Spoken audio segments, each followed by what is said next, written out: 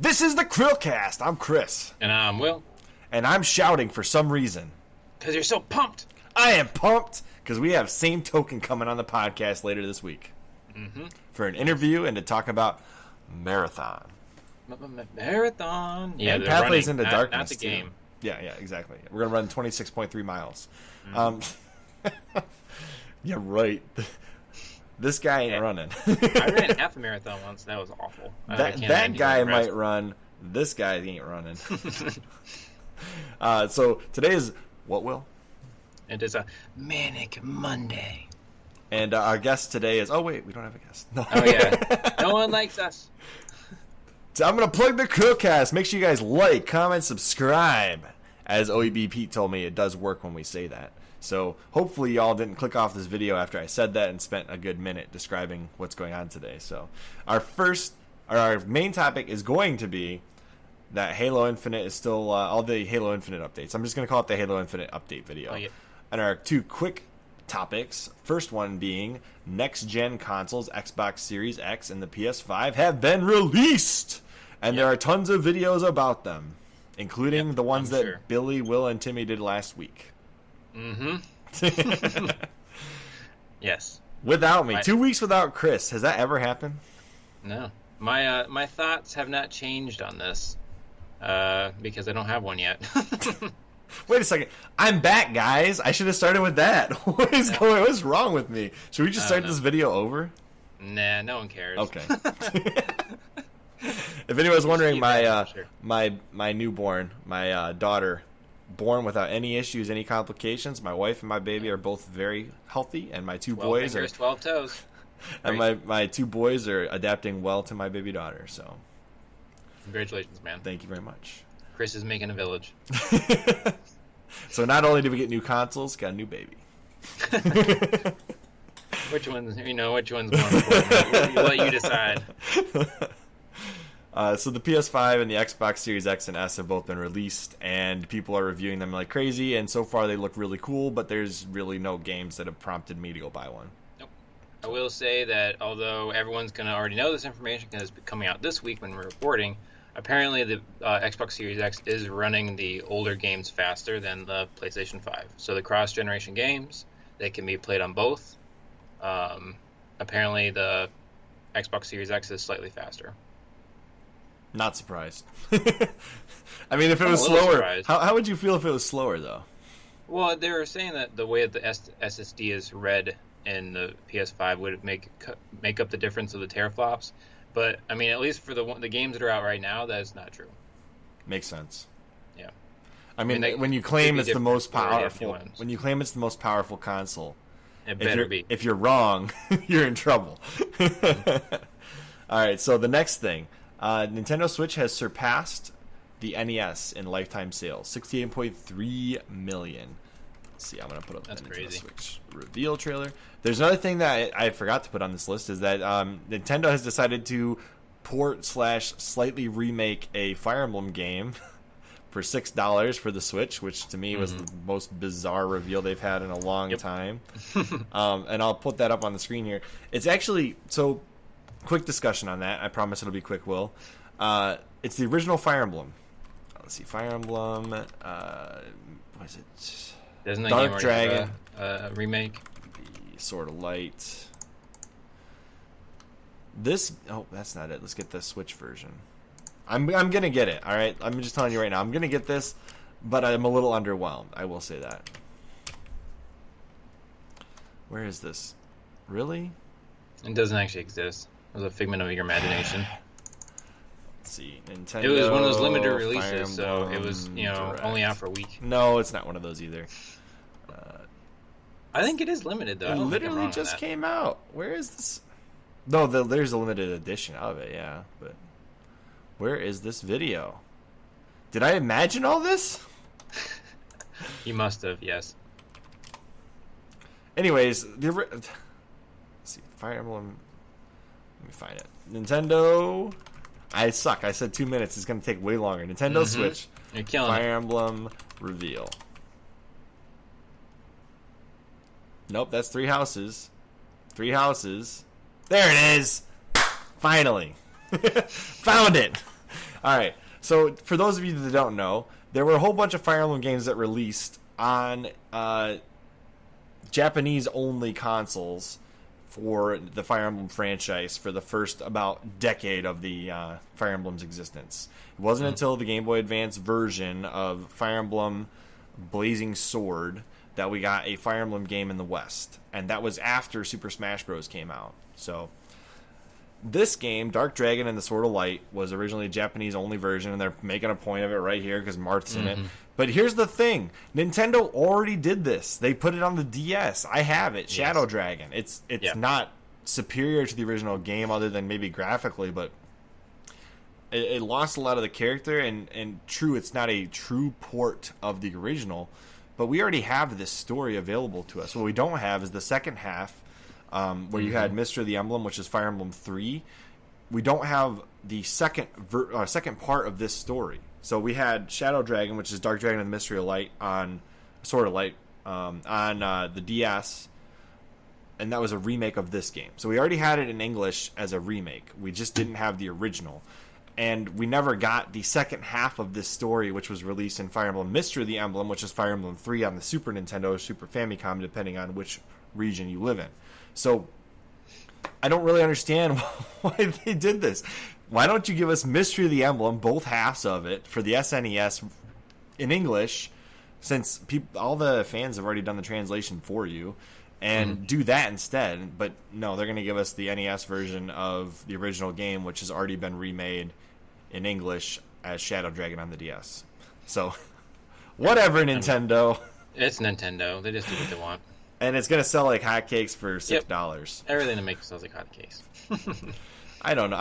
Like I said, I'm going to end up buying this, and I'm kind of ready to beat myself over the head for doing it, but I'm going to. But whatever. Nintendo's a Nintendo, and they're doing this. So it makes sense. They passed the NES in lifetime sales, so they re-released an NES game in America. Nice. All right, so our main topic, Halo Infinite, the roundup of news. All right, so here's my quick things, and then Will can jump into it because he's probably got a lot of thoughts, emotions, and feelings, and trying to think of another word for feelings that I can throw in there. Just go on. So Halo Infinite is still projected and reported as coming out in 2021, which has been assured by Microsoft in 343. Phil Spencer is currently discussing releasing the campaign and multiplayer separately, which has resulted in a lot of complaints and people really nervous about the game. That's more of a rumor and also a Phil Spencer throwing an idea in the air and seeing what people say, I think. Yeah, being an exec, basically. Yeah, and then Halo Infinite is rumored to be content complete as far as campaign storyline and multiplayer. Basically, all the resources of the game are supposedly content complete. And that's a rumor that's been out there for a while, but some people have tried to confirm it unofficially online under Twitter and various other platforms of social media. And then the last little thing is that Chris Lee left 343, but that's kind of old news by now. So, what are your current thoughts about Halo Infinite, given all that? I am cautiously optimistic on this. So I think it's been content complete probably for a while, and I mean, I don't think they're going to be adding much to the game. It was supposed to come out next week, or I guess last week. And, I mean, they were going to hit that date, so I think that they probably have most of the game complete, if not completely complete. And then what they're doing now is optimizing it, where they're making sure, like, the clouds don't pop in and the AI don't have weird pathways like the ship AI. And that probably didn't take a whole lot longer. And, you know, they're probably also taking this extra time to do some extra polishing, add a little bit extra detail to the armor, add in some new skins for the free-to-play multiplayer, things like that. And so I think that for sure it'll come out in the spring. I don't see why they would delay it any longer than that. As far as Chris Lee leaving, I don't think that is going to have a huge impact, just because the game should essentially already be done. And it might have already been the plan for him to leave as soon as the game launched originally. Like, as in he had another thing ready to go right before. Yeah. But they also, because they pushed the game, you can also read it a different way. So because they pushed the game, it didn't launch in the window it was supposed to. As soon as they hired Joseph Staten in, and that, I can't remember the guy who does the multiplayer, Chris Lee essentially got sidelined. And that happened in August, I believe. So it's been several months now where he actually hasn't been doing anything. Um, and I mean, I think Joseph Staten is a great guy, and I really enjoy the original Bungie games. So if there is still stuff to complete, I'm happy with Joseph Staten taking the reins on that. Um, I'm still very optimistic about the game. I like the new vision that they're going with as far as the semi-open world, the art style that's a blending of old and new. I really like the new music. It sounds great. Now. Yeah, I mean, I would take the game now. So, I don't think it's in as rough a shape as people are worried about.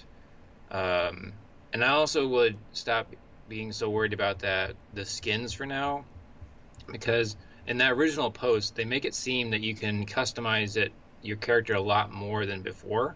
So it's not just like the colors are locked off, but you have like, instead of just color, it's color, the actual material it's made out of, the scars and damage and wear and tear and stuff like that on each individual armor piece. So it's not like, oh, I have to purchase purple, but because it's a cookie promotion.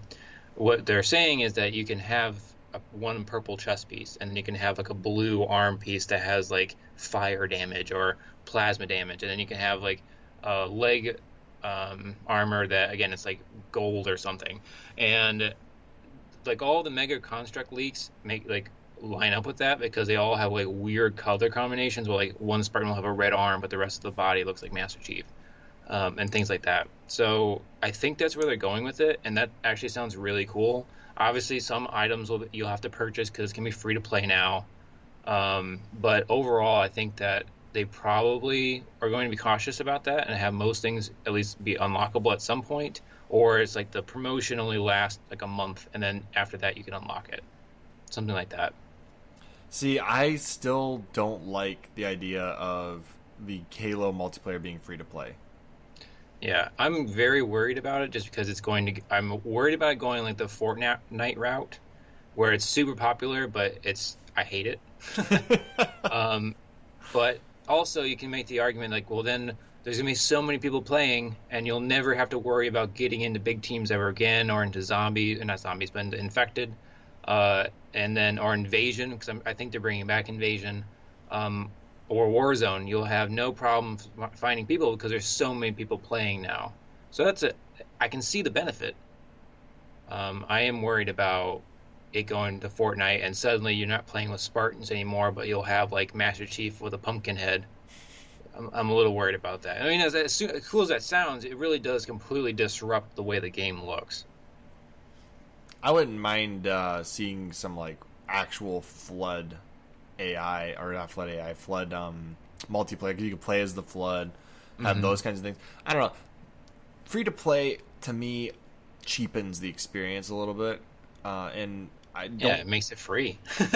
What they should do, and here's my opinion, is, and they should have done this already, was with the Xbox Series X and S launch, everybody should have gotten an invitation to open beta multiplayer. Yep. And then release the full game, fixing all the bugs you found in the open beta. That's what they should have done. The reason I think they didn't do that, and this is just speculation on my part, is because if you did that, you would lock out all the Xbox One users who are planning to buy Halo Infinite, and you would segment the population of Halo players. And because there's not enough consoles available of the next generation, you would be limiting the experience to only people who either got a bot pre-order in or paid somebody for their scamming you with scalping. And I think if they had more units available on launch, they might have done the beta. And just in case, because this is going to come a week after launch, just in case they shadow drop a multiplayer beta, I'll put in that the multiplayer beta is awesome. Yeah. What they need to do now is, if they do release some kind of multiplayer beta, they need to make it available to Xbox One users, PC users, and Xbox Series X users. and Xbox Series S users, all of them. Everybody that's going to get Halo Infinite needs an ability to play the beta. Now, if you want even to if limit, it's like a time exclusive, so like the first week it's only on the new consoles, and then following that, that's Xbox One new consoles, and then PC and new consoles. yeah, however you got to do it, but everybody needs to have an ability to look at it and play it. On the other hand, I still think that shipping them separately officially is a mistake. Yes. But yeah, because Halo is the campaign and the multiplayer as one package. That's how it's always been. And when you separate it, you ruin the experience. Because I'm never going to go into it and like I want to play the multiplayer first, and I also would only want to play the multiplayer. So like I like playing the campaign first. I like getting down the mechanics, and then I'll jump into the multiplayer, and then I'll go back to the campaign. I like doing that back and forth. I don't like only playing campaign. I don't like only playing multiplayer. Exactly. So my final thought on that would be, if you're going to release it separately like that, they should have the pre-order for the campaign built into the same app. Don't make them two separate apps. Make it like one big product, one big package, and then have like one be the campaign, and like you had the menu previously, but have it be like two packages in the same window, and like, hey, this is the multiplayer, click on it, and then if you don't want to do multiplayer, you can go to the campaign and have that be like a purchase screen right there, because I never want them separate. I want them all in the same package. And it would entice more people to buy the campaign if they have the multiplayer already. Yep. So if you're going to do it that way, one package, guys. I know that it's like completely counterintuitive to what everybody else is doing, but Halo belongs together. Halo belongs to us. The community. Yes. And then the last thing, is there any reason to doubt that it's content complete? I can't think of any reason. I mean, yeah, there's obviously reasons to be worried. They didn't hit their launch window. The thing that's happening around the world right now, delaying it. There's clearly been a shakeup with their senior staff. They've lost 3 senior members. And that campaign demo, I've gone back and looked at it. Like, it's great. I really enjoy the way it looked, and I liked how it played. But I can see what people were complaining about, and they should have anticipated that and not put out a buggy mess. Either they, have it where it's kind of a fake demo, like they've done in the past with Halo, or, they needed the polish. That pop-in was unacceptable for a reveal, like a couple months before the launch, like without like any kind of disclaimer on the bottom, like this is alpha footage or something. That was a mistake. If they just put that one little thing, like this is alpha footage or beta footage or something, no one would have complained, and everyone would have been still pumped about the release. I agree. And the other half of that is the gameplay mechanics looked very tight. So like there wasn't a whole lot to complain about except for graphics and the processing of the graphics themselves. So anyways, that's all I got. That's it. That's all I got too.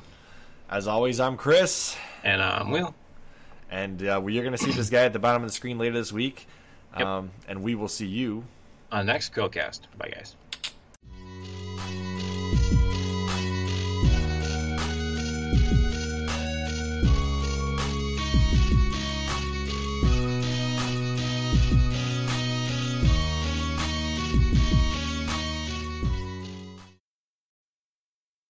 This is the CHRILLCAST. I'm Chris. And I'm Will. Apparently there's a lot of energy today. Yes! Lots of coffee. Like we have a rocket strapped to our backs. Oh, and we're sloths because we're slow getting our thoughts out. No. Today is... What, Will? That's not my day. Oh, yeah, it's me. Tuber Tuesday. I don't know why I said it like that. Oh. Shout out to our fans in the audience that show up every week for Tuber Tuesday, like our friend Mr. Firelord. But today we're covering a slow rocket, or rather rocket sloth. Sorry, bad joke. Hopefully they like this. Got to have a really long conversation with these guys a couple weeks back, and Will unfortunately could not make it to that because he was too busy building a rocket for his sloth. Exactly. And so we're going to cover them. Safer though. It's not hanging on to it. He actually is inside the rocket. He's safe from the environment and the space. So. Yeah. And anyways, sorry. I'm full of them today, guys. So we're going to talk about Rocket Sloth. Currently, they have 160,000 subscribers. And speaking of subscribers, you guys should do some of that below. Make sure you click that red subscribe button. Subscribe to our podcast. And they're channel was created on May 7th, 2017, and I think I just made a really horrible noise on my desk there. Sorry. You're good. And we currently they currently have, let's see how many views they have. Let's see. Boom, boom, boom. 40,698,599 views. That's about 1,000 times what we have, I think, because we have about 40,000 views. And if you want to find their channel, you go to youtube.com/ROCKETSLOTH. Boom, that'll get you there. Go subscribe to them. So what does their About Me section say? We do Halo videos. Simple. It's good. Well, once we look at their first video and their most popular video, it might be a little bit of a discussion/dispute on that. So what is they don't say they exclusively do Halo videos. They said they do Halo videos, so it still fair works. enough. Whoops, not most popular. Oh, no, I just revealed our secret. Hold on. Oldest. There we go. What's their oldest video? Top 5 best Mario sports games. So random for their channel. That's great. And the person who's doing it is Luke instead of Elijah. Usually it's Elijah. But yeah, so Luke did this video on the channel. It was one of the first videos on the channel, or the first video that still exists on the channel, I should say. And it was released on May 13th, 2017, as shown on the video down there. And it was 6 days after this channel was created. And it did okay. It got 3,400 and some views. And when I wrote the script up a couple days ago, it had 3,402, and now it's got 3,413. So it does still pick up views every day. It's one of those videos that probably will garner views forever, even if it's not that many. So it's a good video to start the channel off with. Not really on the same pattern as what they've moved on to. No, definitely not. So what's their most popular video, one might ask? Oh, it must be something to do with Halo, right? This was also surprising to me. Nope. Their number one video on their channel is called Roblox Evolution 2004 to 2018. Roblox history. They just literally said the same thing twice. Roblox Evolution, Roblox history, 2004 to 2018. If I could talk without jumbling up my words. So it was released on January 13th, 2018, 2 years ago, over 2 years ago now. Has over 2.5 million, that'd be 2,590,135 views. And it is kind of out of, like I said, out of sequence with what they're doing now, which is mostly Halo. Definitely. So, how would I describe Rocket Sloth? Their current release schedule shows a lot of things like Halo gameplay and glitches, reliving old Halo oddities like the VidMaster Challenge. They recently did that. They do discussion on Halo news, updates, and commentary. They are very open to being collaborative and engaging with their audience and other creators. And they are a genuinely great team to work with and talk to, I would know, especially about Halo. So, what do we like about their channel? I like their steady stream of content. I like the fact that they're focusing more on Halo because that's what I like. I like that, there's a ton of Halo YouTube creators now, but they all seem to do pretty different stuff, and especially these guys, like going over the old VidMaster challenges, going over like some of the weird hidden secrets of Halo, especially when it comes like not necessarily in the game, but it's actually hidden stuff from like the community, is really interesting. And they actually go through and contact people who are involved in finding random glitches and things, which is really cool. Like Marty O'Donnell. And they actually inspired Marty O'Donnell to make that video about the rings, which is so great as a music guy myself. I loved his explanation on that. It was really cool. I do like that he acknowledged them being, I think he said that they're the closest. Yeah. And he like low-key threw shade on everyone else. It's so Marty. It's great. Well, the fact that he went through and said, if some hackers hadn't have done this with the code and figured it out. Oh, that's so great. But Rocket Sloth, they're the guys that inspire that kind of stuff. They put out this content that nobody else is honestly doing right now, like gameplay glitches, old school. I also like their intro screen a lot. Yeah, their intro screen's great.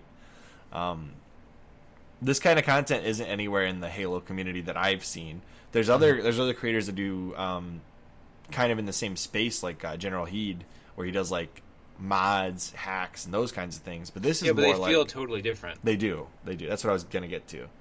And I do love that about this channel. I think it'd be really cool to see a crossover between Rocket Sloth and General Heed, though. That'd be a really cool collaboration. I love the idea of not walking through Halo 2, and they were talking to me about that. Like, this took forever to do this. Beating Halo 2 without walking. Can you imagine coming up with this challenge in general? Yes, I forgot to mention I really like these random challenge videos. It is like one of the only channels that I've seen that's popular in the Halo community doing these kind of challenges. Well, it exemplifies what's great about Halo because, we haven't had the conversation technically in the week, but we had a conversation prior with SAMETOKEN. Essentially, like, the reason why Halo is so great is because you can make your own challenge, and you want to go back and create from the sandbox a challenge for yourself. And these guys are doing that with their channel. It's a lot of fun to watch. It also gives you ideas like, oh, I should go back and try this myself.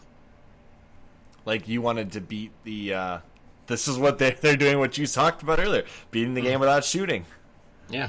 Mm-hmm. I wonder if you're allowed to use the energy sword. I can't remember. Well, not in the first game. Yeah, you probably have to do. I wonder if beating the Halo trilogy on Legendary without shooting is probably impossible. Yeah. Or close Especially to the it. second game. I still haven't beaten that in Legendary. It's the only one.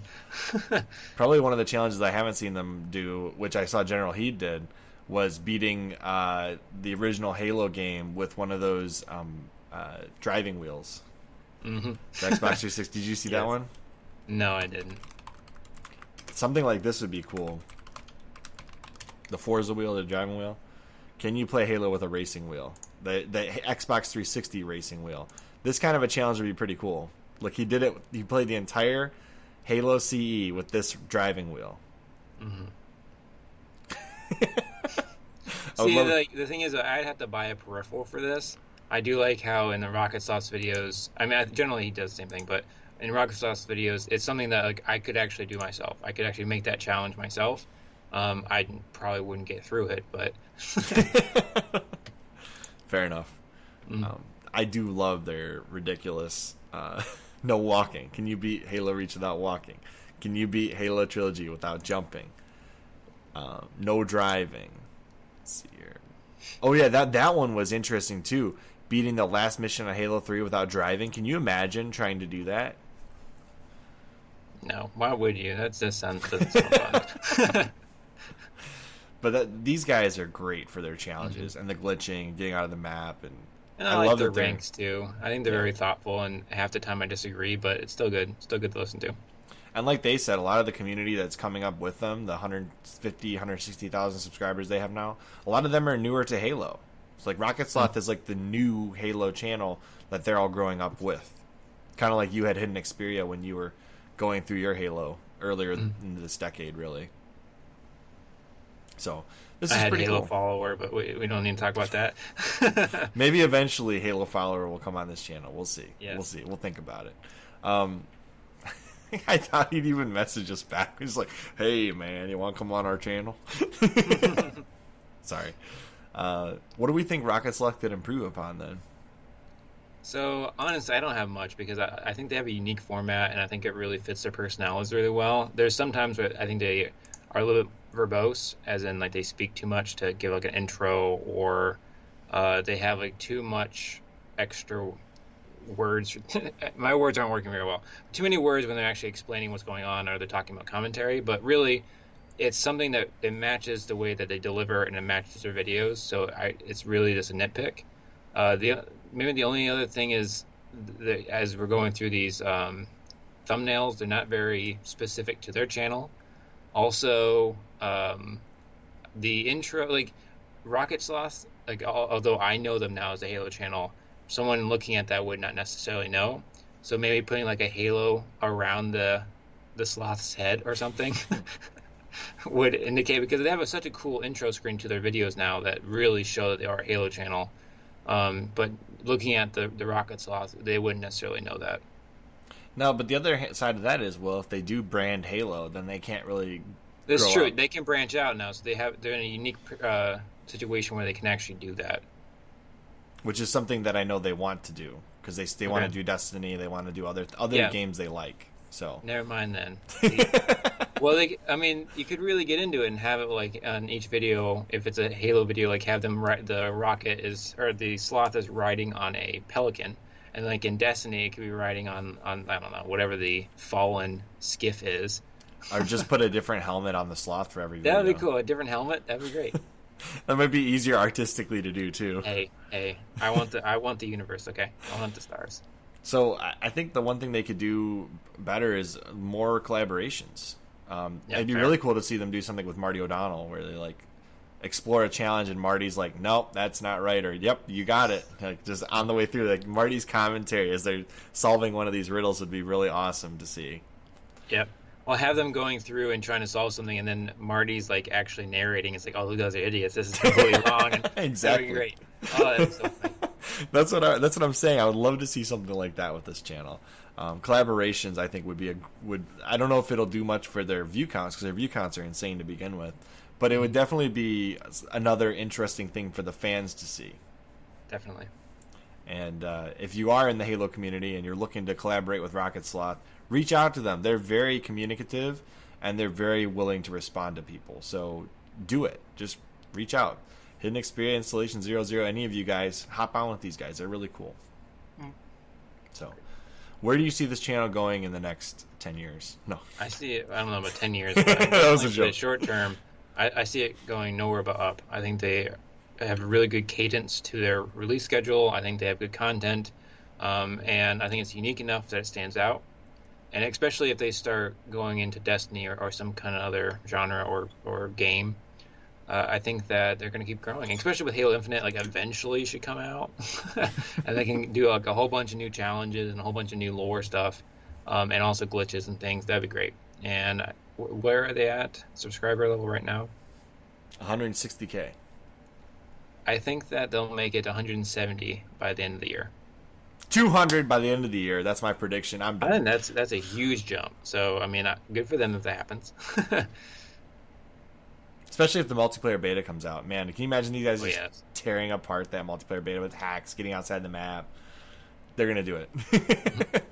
As always, make sure you subscribe to Rocket Sloth and SAMETOKEN, because he's going to be on the podcast tomorrow. Mm-hmm. And I'm Chris. I'm Will. And we will see you on next CHRILLCAST. Bye, guys. Bye, guys.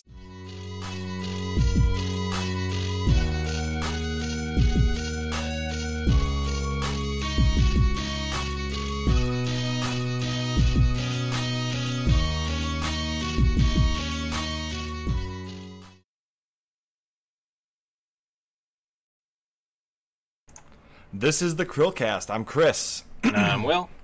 I'm SAMETOKEN. I make videos about video games, whether it's Halo lore or commentaries on upcoming game releases. Yeah, he just jumped right into that, Will. He got you good. Yeah, that was really succinct. That's the best one yet. And what is today called, Will? So it's Wild Card Wednesday or Conversations with the CHRILLCAST. It's like it's Sunday. Yeah, basically the idea is that while first time somebody comes on our podcast, the first Wednesday will be an interview, and then after that, if they come on again, which most of them aren't going to do. No, I'm just kidding. But most of the people that come on, if they come on again, we'll do a wild topic. So like if we get some of these people back on, we'll do something that's not an interview, but also be wild card. Anyways, that's the segment. Today's the interview with SAMETOKEN. So, Will, why don't you get him that first question? All right, question number 1. Let's just jump right into it. What inspired you to create your YouTube channel, and why SAMETOKEN? So that is a big question, and it probably requires like half a life story, because YouTube's been a part of my life for a long time. Yes. So, like, firstly, I've loved creating videos for as long as I can remember. So when I was like 9 or 10, I'd recreate episodes of Doctor Who with my friends and edit them in iMovie on my old iMac G4, which was an amazing computer, by the way. Inevitably, I caught, the YouTube bug way back, watching things like, you might have seen Inside Halo, which is like a Halo 3 machinima series, and it became Inside Gaming eventually. Okay. And there's still a channel out there with all of my embarrassing attempts at Halo 3 machinimas. Fortunately for me, they're all private. So I spent a long time actually using that channel to upload all the random video ideas I came up with. And each idea was influenced by my favorite channel at the time. So after Inside Gaming, I decided that actually I want to make montages. Now, this was something all teenagers my age wanted to do. And it didn't last long because, one, my gameplay was rubbish, and two, my editing was rubbish. So shortly after... Sorry? The two things that you actually need. The two things you need for a montage to work. Yeah. And I used the worst music. You probably heard, like YouTube audio library stuff. And it wasn't even YouTube audio library. It was like that, like free... I can't remember. There's like one song everyone used to use, and I used that song, and it was awful. On every video, by the way. On every single one of them, it was the same song. Anyway, so shortly after that stint, I saw Markiplier, and that must have been back in like 2013 when I saw his Stanley Parable series. And from then on, I proclaimed that I would become a Let's Play YouTuber. And this was probably around the time that everyone else on YouTube was doing the same. So I decided to start a new channel, which I called Token for its connotations with classic arcades. And that whole year, so 2013 to 2014, I experimented with the Let's Play format. And as it turns out, being spontaneously funny and or interesting for a solid 20 minutes an episode is really hard. People like Markiplier, the Rad Brad, the guys on the Game Grumps, they had it down to a science. And at the time, I was trying to emulate them, which just wasn't working out. I was judging my videos as to whether or how close they got to their videos, rather than judging whether my videos were actually good videos.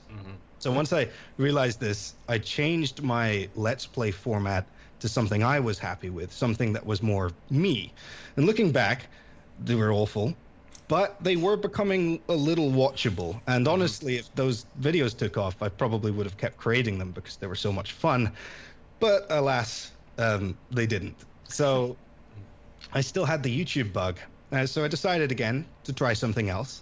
And it was around this time that I saw a couple of Halo followers videos talking about the upcoming Halo 5, which was still over a year away at that point. It immediately reminded me of that excitement I felt when I was watching videos like Inside Halo and when I was trying to make my Halo machinimas. But this time, I was a little older and my voice was down a few pitches. So I wanted to be part of all of that excitement. So I shot Halo Follower a message on YouTube asking if he needed a hand, back when you still could do that. To my surprise, he responded. So at the time, I think he must have had about 180,000 subscribers. So to me, with my channel of 89 subscribers, this was massive. So over a game of Halo Wars, we discussed what I could do on his channel. Now, I was in my final year of school, and I wanted to study television at college, and so I was keen on sticking mainly to like editing and audio, doing the levels and all that kind of stuff. But he insisted that I also write and voice my videos as well. And honestly, like, I'm so glad I did. This was early 2014, and it immediately exposed me to the Halo YouTube community, as well as hundreds of thousands of subscribers to access. And it was there that I really developed my style. I had tens of thousands of people telling me what they liked and mostly what they didn't like me doing.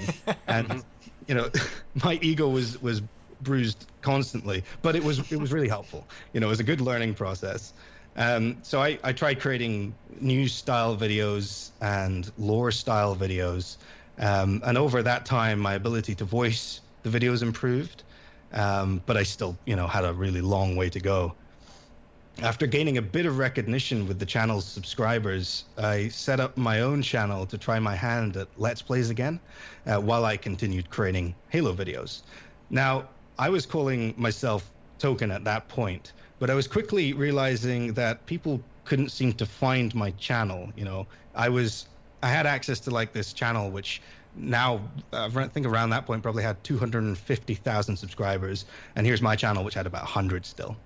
So I thought, I must have terrible SEO, just token, when you type that in, doesn't really come up with any of my content. So it was actually my dad who came up with adding same to the start.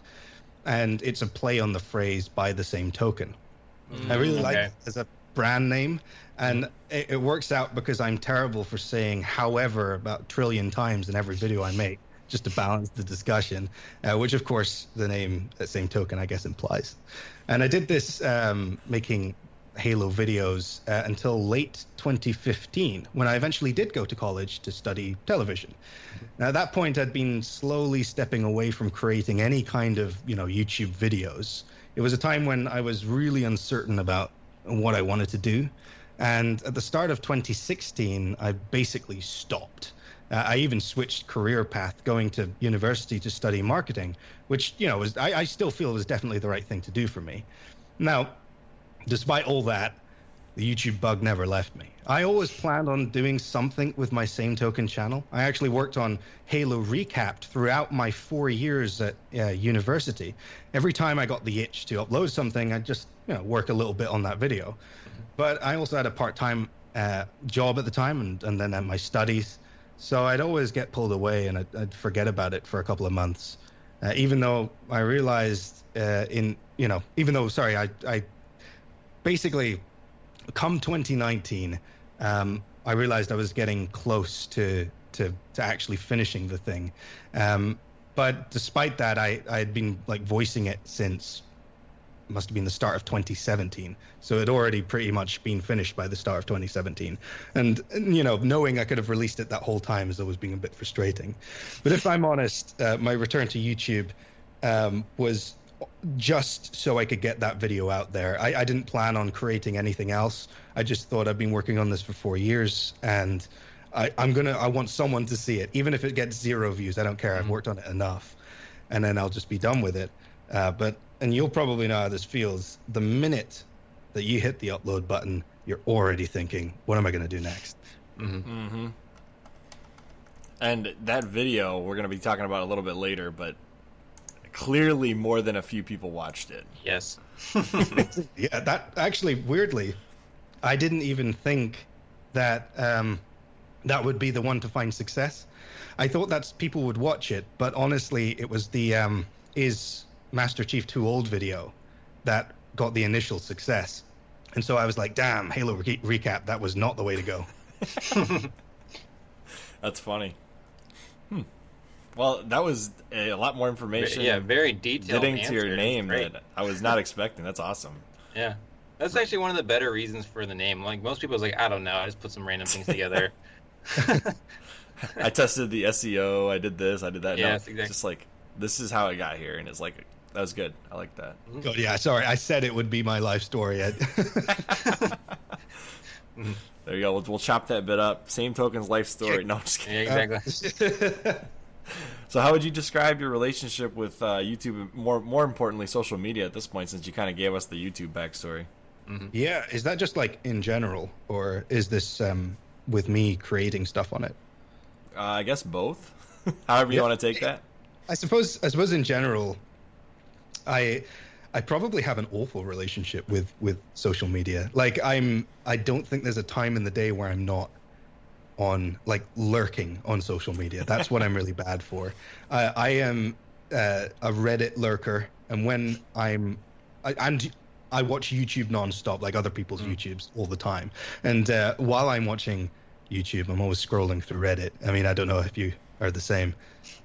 I used to be. Reddit's not been too kind to me over the years. And Chris got banned a couple times, so now he can't go back on.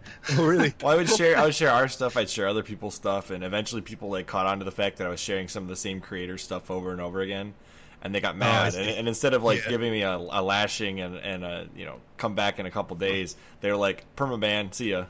It's like, really? Yeah, and then Chris proceeded to piss off the moderator. So. Oh, really? Yeah, that's. I think I've always been scared of posting stuff on Reddit for that reason, because a similar thing happened to a friend of mine. He has a YouTube channel called Joe Vevers. Really funny stuff. I do recommend you check it out. It's a bit weird.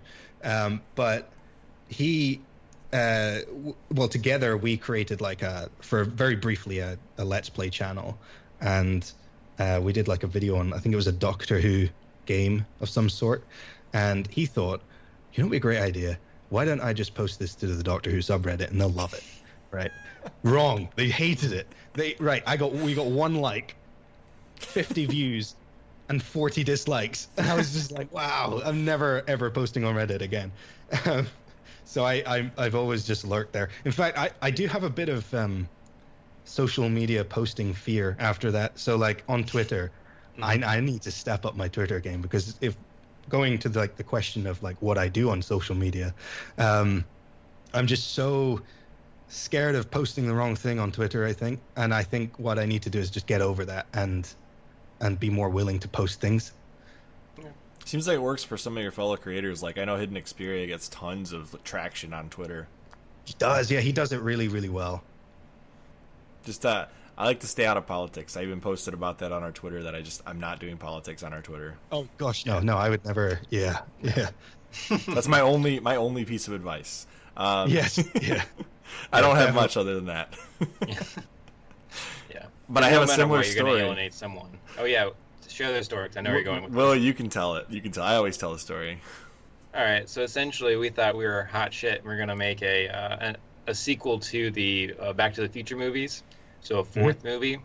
And you know, we had a whole video on it explaining how it would work, and we thought it was pretty cool. We posted it on the Back to the Future Reddit. That was a huge mistake. They were pissed. Really?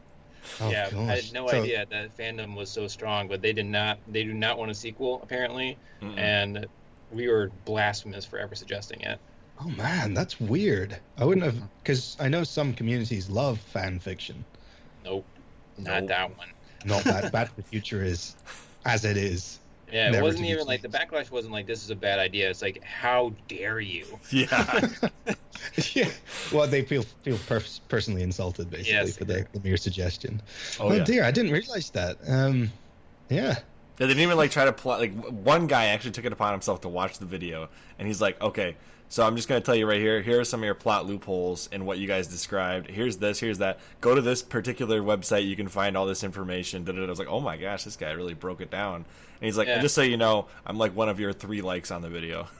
Do you know? I like. I have to say they don't have to go through that effort, but. The best kind of criticism to receive on a YouTube comment is one where they've actually watched the video and it's fair, and like they give you sources and reasoning, and you're welcome to like reject that reasoning and sources, but at least they've done that rather than pick up something which doesn't necessarily matter. Right. Or just go off the title and just respond to that, and they don't have to watch a video. Yeah, Arash has that problem. Yeah. He has lots of people look at his title, leave a comment, and leave. But I've had that on. I think is Master Chief too old, because it's a question. I get a lot of people coming on and responding to the question, is Master Chief too old? He was in cryo sleep the whole time. Shut up. Yes, yeah. And so I kind of take it as that's in that particular situation. I suppose that's on me for like it's almost like at the very start. I suppose I used to take things, especially when I first started on Halo Follower, I took things very personally as like personal attacks. But now I've kind of realized that, people are going to be as people are all the time. So it's not personal, certainly. So I don't know, it's good that I'm always happy when people are watching the video. The only thing that makes me feel sad is when they've actively disliked the whole video. That's where I feel like maybe I could have done something better. Well, at least your ratio on this video is really good. 100K to 2K. Like, that's 98 or over 98%, almost 99% likes to dislikes. Yeah, I'm so glad as well, because and I think there's a question on this later, but there were a couple of errors in it, which I accept. And so I was aware of the errors after it past like 1,000 views, and I was wow, 1,000 views. I'm not gonna take this off. It'll never get more than this. Whoops. What was it? Skyrion said the same thing. He had his Portal video had like almost 500,000 views, and he's like, I have a couple mistakes in here, and they're all just in pronunciations, and people will not let it go. Yeah, of course people won't let it go. Oh my gosh. Oh, I've got one is I hate myself for it because I hate it. Right? What's the worst way you could possibly pronounce? I'm gonna have to say it. Nuclear. Right. The other pronunciation. Nuclear is how I pronounced it on pretty much every video I've made, and then I've been informed many times that that's actually the incorrect way of saying it. Yep. Yeah. All right. Well, why don't you ask him that next question? All right. So, why the focus on Halo? I know you talked about Inside Halo, and then what do you love about the series? Because clearly you're a fan. At least I'm assuming you're a fan. Yes. Yeah. Big fan. I guess my love for Halo started probably right back at Halo Combat Evolved, because I watched my dad play it when it was released in 2001, and while I was very young, I did know it was something special, like just seeing the pretty colors. And I'd seen him play Nintendo 64 games and PS1 games, and we didn't have a PS2 yet, so there was like this monumental leap between GoldenEye, which was his favorite game, to Halo, which was his new favorite game. And I remember clearly him struggling to complete them all. And I think he was on Legendary because my dad said, "What's the point in playing on anything lower than the highest difficulty?" Was his kind of mentality of every game. Yeah. So he would go into every game at the highest difficulty, even if it took him like a month to complete. So I just remember him absolutely failing, getting to the mall, and basically just before, and I didn't know it at the time, but just before the final cutscene, he gave up. I think it must have been on the Warthog run, and he never completed the game ever. But Halo has. That's number one, basically. Halo holds sentimental value for me, and I think that's probably the same for a lot of people. Other than that, it's the only game series in which I've actually enjoyed the extended media, so like the books and such. So that's made me more invested in Halo lore than, say, Titanfall lore, which is interesting because it has codex entries and that universe. But once you've become so invested in one universe, pulling yourself into any other universe is always going to be a little bit hard. And ultimately, it's got to be the replayability of every game for me. I mean, while I enjoy playing matchmaking, especially when the game is fresh and new, I'm not a very good player. It's why I like Halo for its unusual game types and its big team battle, and why after the campaign, I love custom games, kicking back on forged maps and custom game modes with friends. I don't think could ever not be fun. It's always there. And as long as I can physically run the classic Halos, I'll always have the ability to play it with my friends. Yeah, I mean, that's exactly what I love everything you just said. It's like the replayability of the campaigns, the social games versus the competitive games. That's what I also love about Halo. COD is too sweaty for me. Yes. Yeah, I loved Call of Duty 4, and the last one I bought was Modern Warfare 3. And that run was just, especially Modern Warfare 2, I think, just because my friends played it. That was really fun at the time, but it's never a game that, other than like maybe just revisiting the campaign, it's never a game that I've been like, I just want to go back and play that. Whereas Halo, I always do. And the other thing is the enemies, like the way they squad up and the AI and how well it fits together. I don't feel like any of my playthroughs of the Halo series has ever been identical to one another. Yes, I completely agree. I think that's something Bungie have done really well since Marathon. They make really interesting AI. Mm-hmm. And they work together in such a way, like if you sneak up on a grunt and then the next time you try to get the elite, the whole combat loop changes. Yes. Yeah. That's what I like about Assault on the Control Room. I know that's one of the people's least favorite levels in the original Halo, but I like going through and trying to sneak through and kill everything while they're sleeping and try to stealth kill the elites. You can get through most of the game without firing, or most of that level without firing a single bullet. It's pretty awesome. I've never tried that, but do you know, that's interesting though, because that's the rarity of Halo and the few games that are like Halo, is that you don't just play the challenges they give you. You make up the challenges. The community makes up the challenges. And I think any game which provides you with a sandbox, which you actually want to challenge yourself, as succeeded. You know, I think that's why Minecraft did so well. Yeah. It's just the replayability goes up, rather than you get a lot of games which are not replayable at all, and they're okay as single packages, but they can never be quite as special as a game like Halo. Yeah, and I don't think any shooter since Halo has been able to capture that same feeling. I certainly have it. I think No. The feeling that like Halo 3 and to an extent Halo Reach gave was like, it's really hard to top that with anything. Yeah, Yeah, so, and that's not saying I didn't like some first-person shooters since then. Like, I really like Titanfall 2, and I've replayed it a couple times, but it still doesn't have that special place in my heart. So, no, I mean it did. I have to say the campaign got close to that. Yeah, that well, that feeling. time travel level was really awesome. That changed everything for me. I know. Well, it's like, why don't I have this game? Why is this not a full game? I'm getting Will, I'm not gonna lie, I'm getting some chills here. You're actually jumping in and taking over the podcast today a little bit. Look at me. I'm the captain now. So the next question is, what is your favorite Halo game? I think I know the answer, but I'll let you jump in on that. And then what's your least favorite? Yeah, I mean, saying definitively my favorite Halo game is very tricky, as I think for any Halo fan to name a specific Halo game, because I think that would probably depend on the week. You know, I mean, the most recent game that I've played in depth was Halo 3, because I played it from my Halo 3 retrospective, and the minute I put it in, because I had to play it on my original Xbox 360 to get certain footage to illustrate the difference between the Master Chief Collection and the original, and you know, when I put it in the disc drive, I felt like I was back in 2008 when I used to play it every single day, because it was my old Xbox, my old controller, and an Halo 3 ODST controller, and it all just sends you right back. That's not to say games like, you know, Combat Evolved, Halo 2, Reach, ODST, or even Halo 4 aren't great games.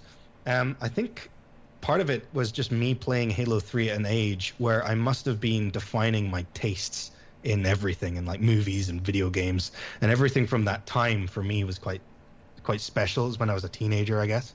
And as soon as I started playing it, I think I must have decided that this is my taste in video games. This is what every game that comes after Halo 3 is going to be compared to. And my least favorite, which I again, as a Halo fan, is hard to say, but the one I didn't enjoy playing as much was Halo 5, and I think that's probably the same for a lot of people. And I haven't honestly made my mind up as to exactly why. I think there's a lot of reasons, like some very small reasons that just add up, that just don't make it feel quite right. I mean, I felt there was so much promise for the plot line, but the actual execution didn't match my expectations from what a Halo game is. And that's something that I'm hoping can maybe be remedied in Infinite. Yeah, me too. I think that returning to the classic art style was a good step in the right direction. Yeah, it's that's always hard for me, because I'm like, I think from a business standpoint, it's very hard for them as well, because they've almost, and you've probably seen interviews when they were doing the design methodology of Halo 4, where 343 were kind of talking about how they wanted to really change Halo and shift it away from what it was. And, you know, they hired a lot of people who weren't necessarily Halo fans to really try and make Halo their own thing. And now they're kind of going back.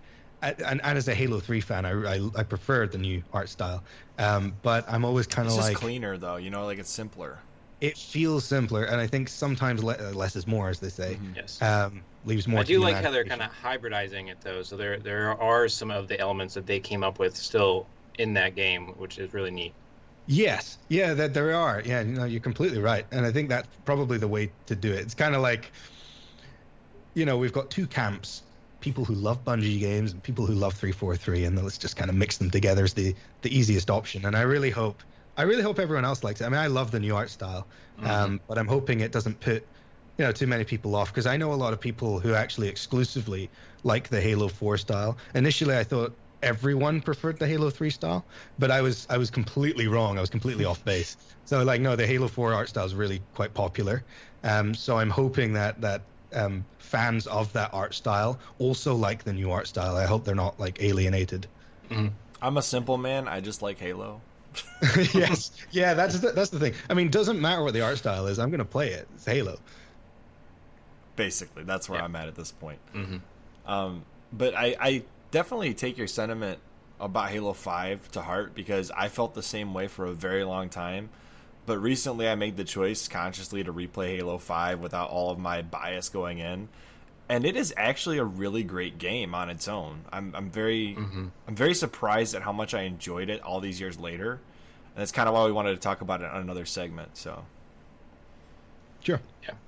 Yeah. Same with Halo 5. Like, it's a good first person shooter.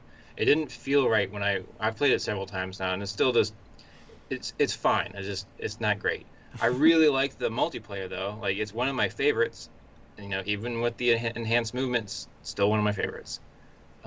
Which I think that might be in the minority. It's actually a fun game. I think, like I said, it's the expectation management, which I think is everything when it comes to these things. If it maybe wasn't sold as a Halo game where people were coming in expecting a certain game, then it could have been far more popular, less people, if it was its own style. If it was a spin-off, it would be different. Like a la ODST, it would have been fine. Halo 4 Blue Team or something, right? Yeah. I think it was because people didn't like what they did to established characters, but if these were all new characters, it's not actually a bad plot line. If you go really deep into the lore, there are some things where you're like, oh, I wish they handled Osiris differently or Blue Team differently, and I wish they handled the fight between Chief and Locke differently. Mm-hmm. But I suppose you could say that if you take away, I suppose, a lot of the lore and the expectations, and you say, well, this is actually how Chief or how this person in a spacesuit matches up with this other person in a spacesuit, then you're probably thinking, oh yeah, that's an interesting fight, plot wise. But it's like I said, as a Halo game, it's not my favorite. But I know that you said that you recently revisited it. I revisit it every so often to record footage, and honestly, having to, with no theater mode, having to use the blind skull to like race through the maps to try and get the footage you need can be tedious, but it does actually look quite good. Mm-hmm. And then the other thing I thought, like you're saying, is making it a spin-off. Like, what would you think if they had just removed the Master Chief from it and used a random rogue AI instead of Cortana, and then had it be a spin-off game? They could have even had Master Chief in it and just be Halo Guardians, and I think it would have gotten a lot less hate. Yeah, it's that's an interesting idea. It's hard to say how that would turn out. I mean, I'm always cautious about saying it's my least favorite, because I don't really. There's never been a point, even when it was released, where I felt completely let down. I know a lot of people did. So I'm not super unhappy with it. It's just I would have maybe preferred something else. So maybe doing that would have been what I was looking for. Mm-hmm. Well, it's like Halo Reach is so different, but the thing is, I love that game. It's one of my favorites, and I think it's partly because I went into it realizing it was a spin-off. And so, like, anything they changed, it didn't bother me. Like the weapons bloom, the weird DMR, the assault rifle, basically everything. Not playing as Master Chief, it was fine because I knew it was a spinoff. And I think that going into Halo 5, if it had been a spinoff, the enhanced movement wouldn't have been a problem. The fact that it was mostly Locke's game, not Master Chief's game, would have been a problem. And I don't know, basically all the issues that people have with it, I think would have been put aside, at least for most people. Yeah.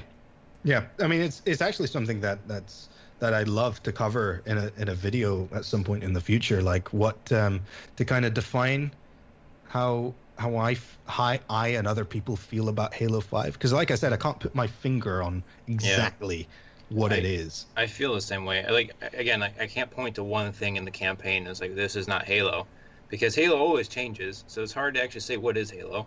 No, exactly. You could do a video called "Why is Halo 5 so divisive?" and then have all the creators weigh in. Yes, yeah, that would be the easier way to do it. I mean, it's like, I would. The problem I would have is like sometimes with these videos, you almost have to take a side sometimes. And no, you're the narrator. You just have everybody else take a side. Well, this is why. Exactly, this is why. I mean, I can't take a side, and I would always struggle to take a side with like the art style debate. There's a lot that I like about Halo 4 and Halo 5's art style, so I physically cannot take a side on that issue. Equally, I struggle to take a side on Halo 5. But I find the points on each side quite interesting. I've just not encountered as many people who have said that they love Halo 5, and I'd really like to talk with people who love Halo 5 and people who hate Halo 5 and maybe balance the argument a little bit and figure out, what it is. Yeah, actually, I like Halo 5 more than Halo 4. So that's interesting. Yeah, I enjoyed the campaign more in Halo 4, but the amount that I've enjoyed the multiplayer in Halo 5 far outweighs how much I enjoyed the campaign in Halo 4. So yeah. See, I initially liked 4 better than 5, but I never played the multiplayer on either of those games. I just played the campaigns. So I don't have any multiplayer bias whatsoever. Yeah, we need to play, Chris. It's a lot of fun. Yeah. You want to get back to the interview, though? Yeah, we should. We really dove off the side here. I'm sorry. Anytime you get into a Halo, what's the best, what's the worst? I'm way too opinionated. It's so hard. And like I said, it's so scary to put, because like I said, it changes every week. There have been one week where I've been like, Halo 5 is a great game. I've never been there.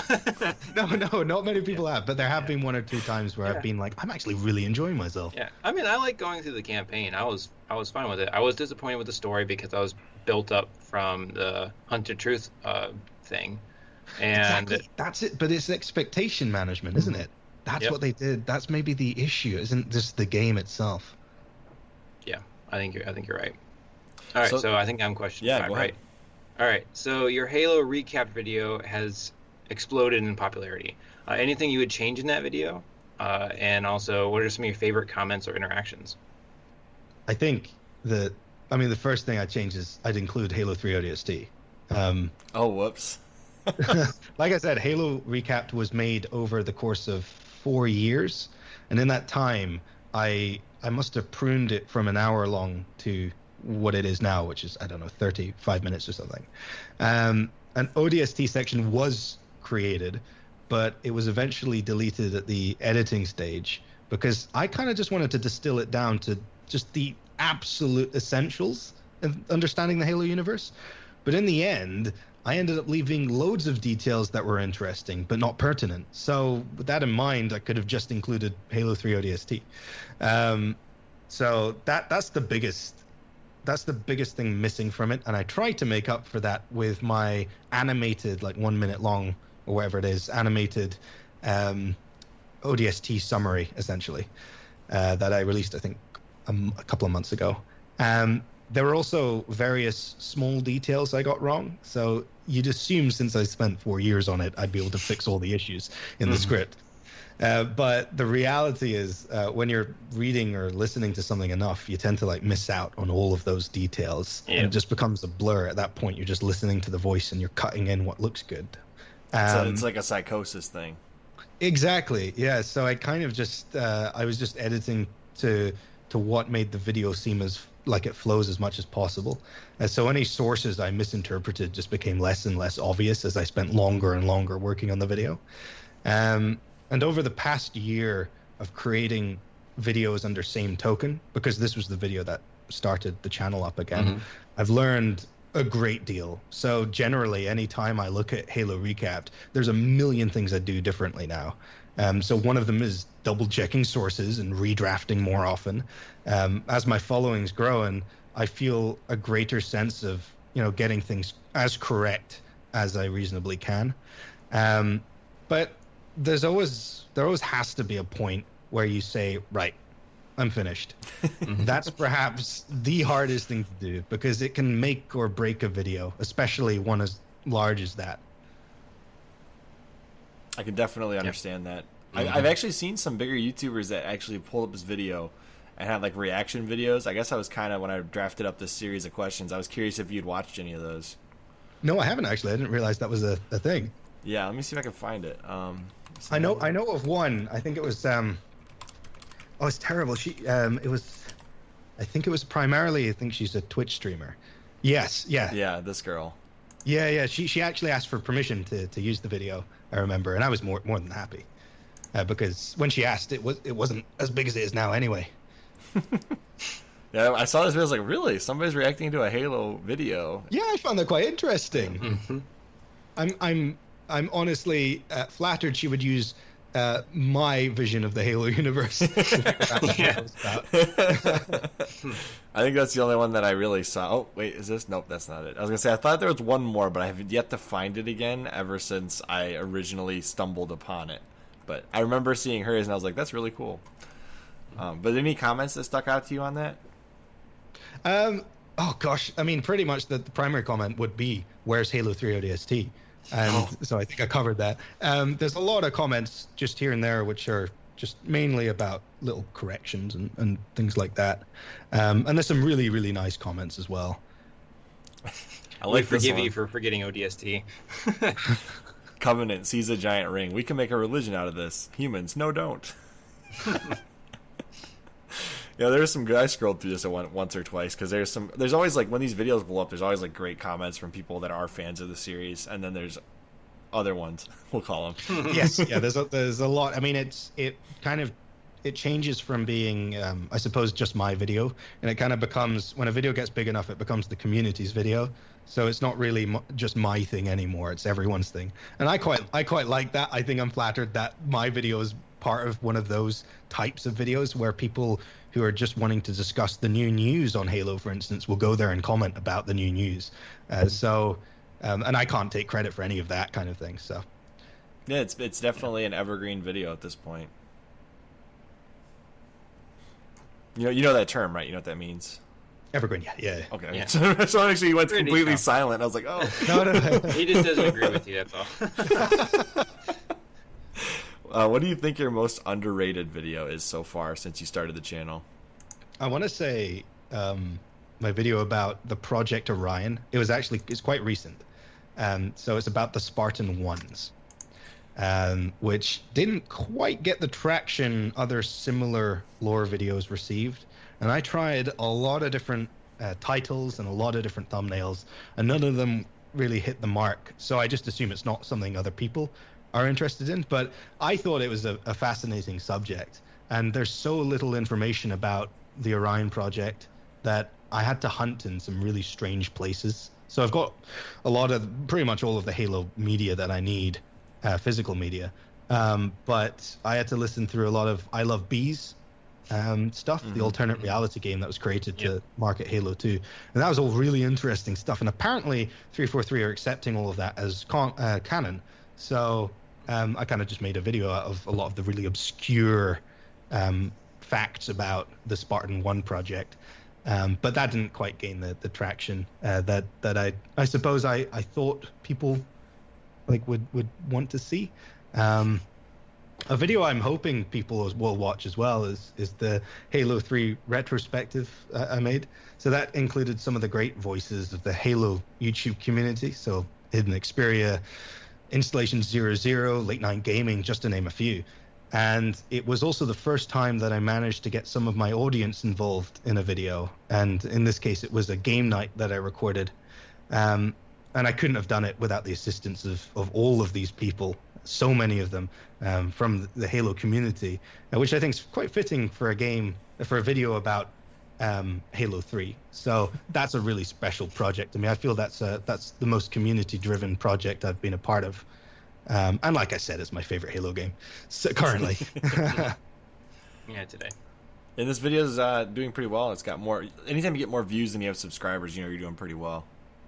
Yeah, I suppose that's a good metric. I think it's there's always the fear when you post a video because you're never quite sure. You think that people might want to see this topic, but you're never 100% sure. So it could just. Yeah, crash. I know Chris wants to get to 1,000 subscribers so we can have the community tab, and that way we can just ask, what do you want to see? Yeah, we're sick of guessing. Just tell us. It's really good. Without the community tab, I couldn't have gotten all the people together I needed for this video, because we did a fantastic game night, 2 game nights in fact. Something that I'm planning on hopefully doing again, and I think people have been asking for, because it was great fun. It was just basically the perfect space to get a full lobby of players playing classic Halo 3 custom games. And so on the video that you're looking at now, it's right near the end that I start playing all of the community footage, and it's over all the YouTubers talking, and all of that was that stuff. Some of it was multiplayer, but most of it was people just playing together on Halo. I think we had Jenga, which is one of my favorites, the monster trucks, which is amazing fun, and all of the infection game types were just... The Beast is so much fun. You ever play that one? I did. I didn't have it in this video, but it's just all of the... There's actually people's file shares that you can still access, which have all of the classic game types. This is how I managed to get hold of them. Mm-hmm. And I just think like that, having some kind of server browser for that would have been amazing. 100%. I think I've still got one of the duck ones where you like have all the ducks up in the window in one place, and the guy at the bottom's got the sniper rifle.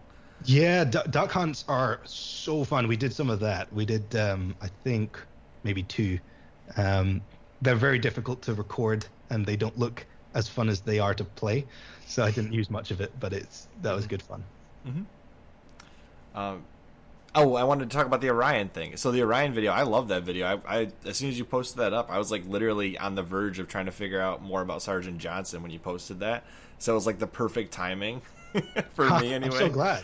It is an interesting topic, but it is I realize now it's a very niche interest, I think, into the Halo lore. Well, I think my only comment on that is I think you might have hit the SEO wrong with that title.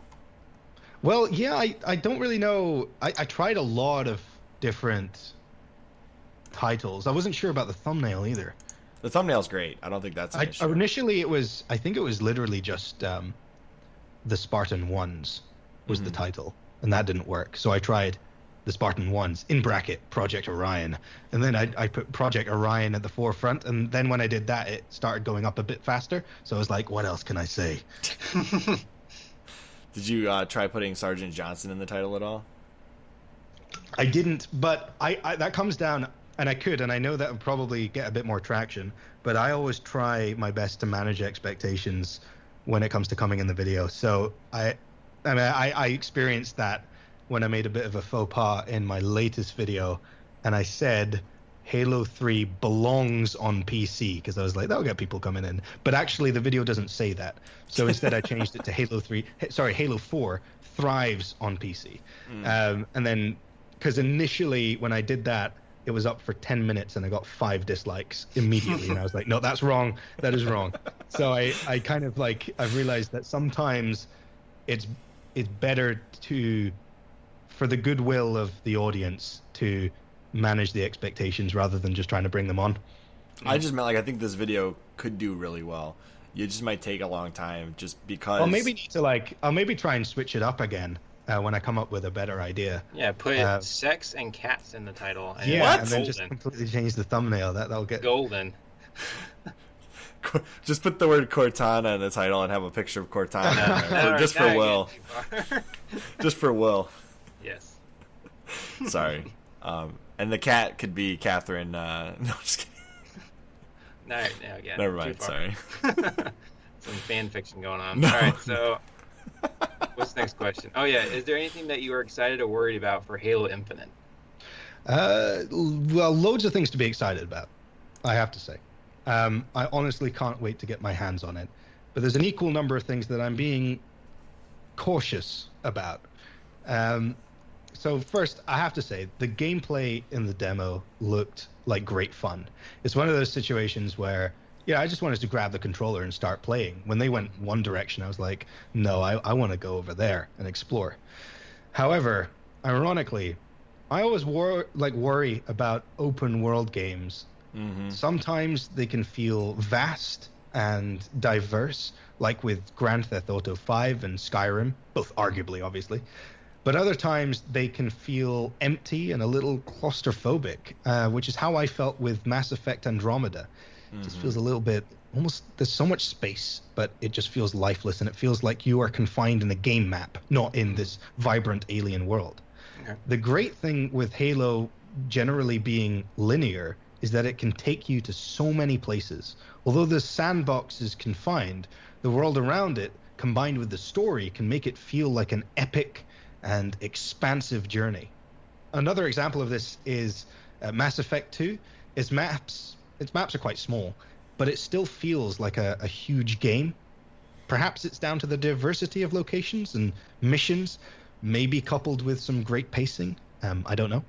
But having said all that, we haven't seen enough of how the game's going to handle its sandbox to make a proper judgment. So with that in mind, I'm pretty optimistic. What I am being also cautious, and a bit more cautious, honestly, about is the live nature of Halo Infinite. Mm-hmm. So being like a game as a service. After the demo was released, I saw a few articles, I think some by like GameSpot and IGN, basically saying that Halo Infinite was set out with the same vision as Destiny, as the first Destiny, in that it would be the final big Halo title for the next decade. Campaigns will perhaps be delivered as DLC, and there's even talk of updating the graphics as they go. Now, this could be great. There's no reason why their take on the live service couldn't be a template for how live games should be done in the future. It could be the best live game we've seen. Mm-hmm. But we have to get more information and demonstration to get a more nuanced overview of what they're intending to do with this. And then there's the free-to-play multiplayer with its microtransactions. On the one hand, this is fantastic for keeping Halo player numbers high. If done right, it has the potential for making Halo a really popular game. Mm-hmm. If it is based on the blueprints of like Halo's classics, the matchmaking, custom games, and Forge, then I think there's an opportunity for expanding the community. And honestly, I'm all for that. I used to play Team Fortress 2 before it went free to play. And when I found out it would be free, I was a little concerned. But honestly, some of my favorite moments were from after it became free. And I don't still play it today, so I don't know what it's like after that. But in the year after it became free, I had a great time. And so ultimately, I don't have any issue with a properly implemented microtransaction system. I think as a consumer, it's a balance of, do I feel as though I'm getting a good deal? And are my expectations, like we said, are they met? In the end, I always prefer a single transaction for a product. I like the idea that everything in the game is unlockable without me having to spend any extra money, even if I have no intention of unlocking that. But it doesn't mean to say that I can't be happy with a freemium game, or that a freemium game is necessarily a bad deal. Quite the opposite, honestly. Sometimes you can get hundreds of thousands, or hundreds, 2,000s probably more realistically, of hours from a game that you spent no money on. Also, with Team Fortress 2, I don't remember hats being a thing before microtransactions. So when they were added, it was something additional. I didn't feel as though I should already have had them because we never had them before. That's maybe where things get a bit iffy with Halo Infinite. There's been talk of them locking out color selection with armor shaders, which is something players have, color selection is something players have grown used to as a bare minimum. But I haven't actually commented on that at all because I want to see what their plans are before I make up my mind. I know a lot of people aren't happy, but we don't have any demonstrations of it yet. On the whole, I'm not going to form too much of an opinion on why, the internal issues as well. I've heard there's been some leadership changes, and I don't think I'd really. I know some people have been concerned about that, but I wouldn't want to comment on that just yet because loads of businesses who do really phenomenal work have internal changes. Mm-hmm. It's just that 343 Industries are under the microscope from players who are obviously really excited for a new Halo game. Yeah, it can spell trouble sometimes, but like here, it's sometimes impossible to say exactly what it means until something concrete turns up. That concrete evidence could be the finished game and whether it performs well and it's a good game. But even then, I'd be cautious about commenting either way on the internal issues.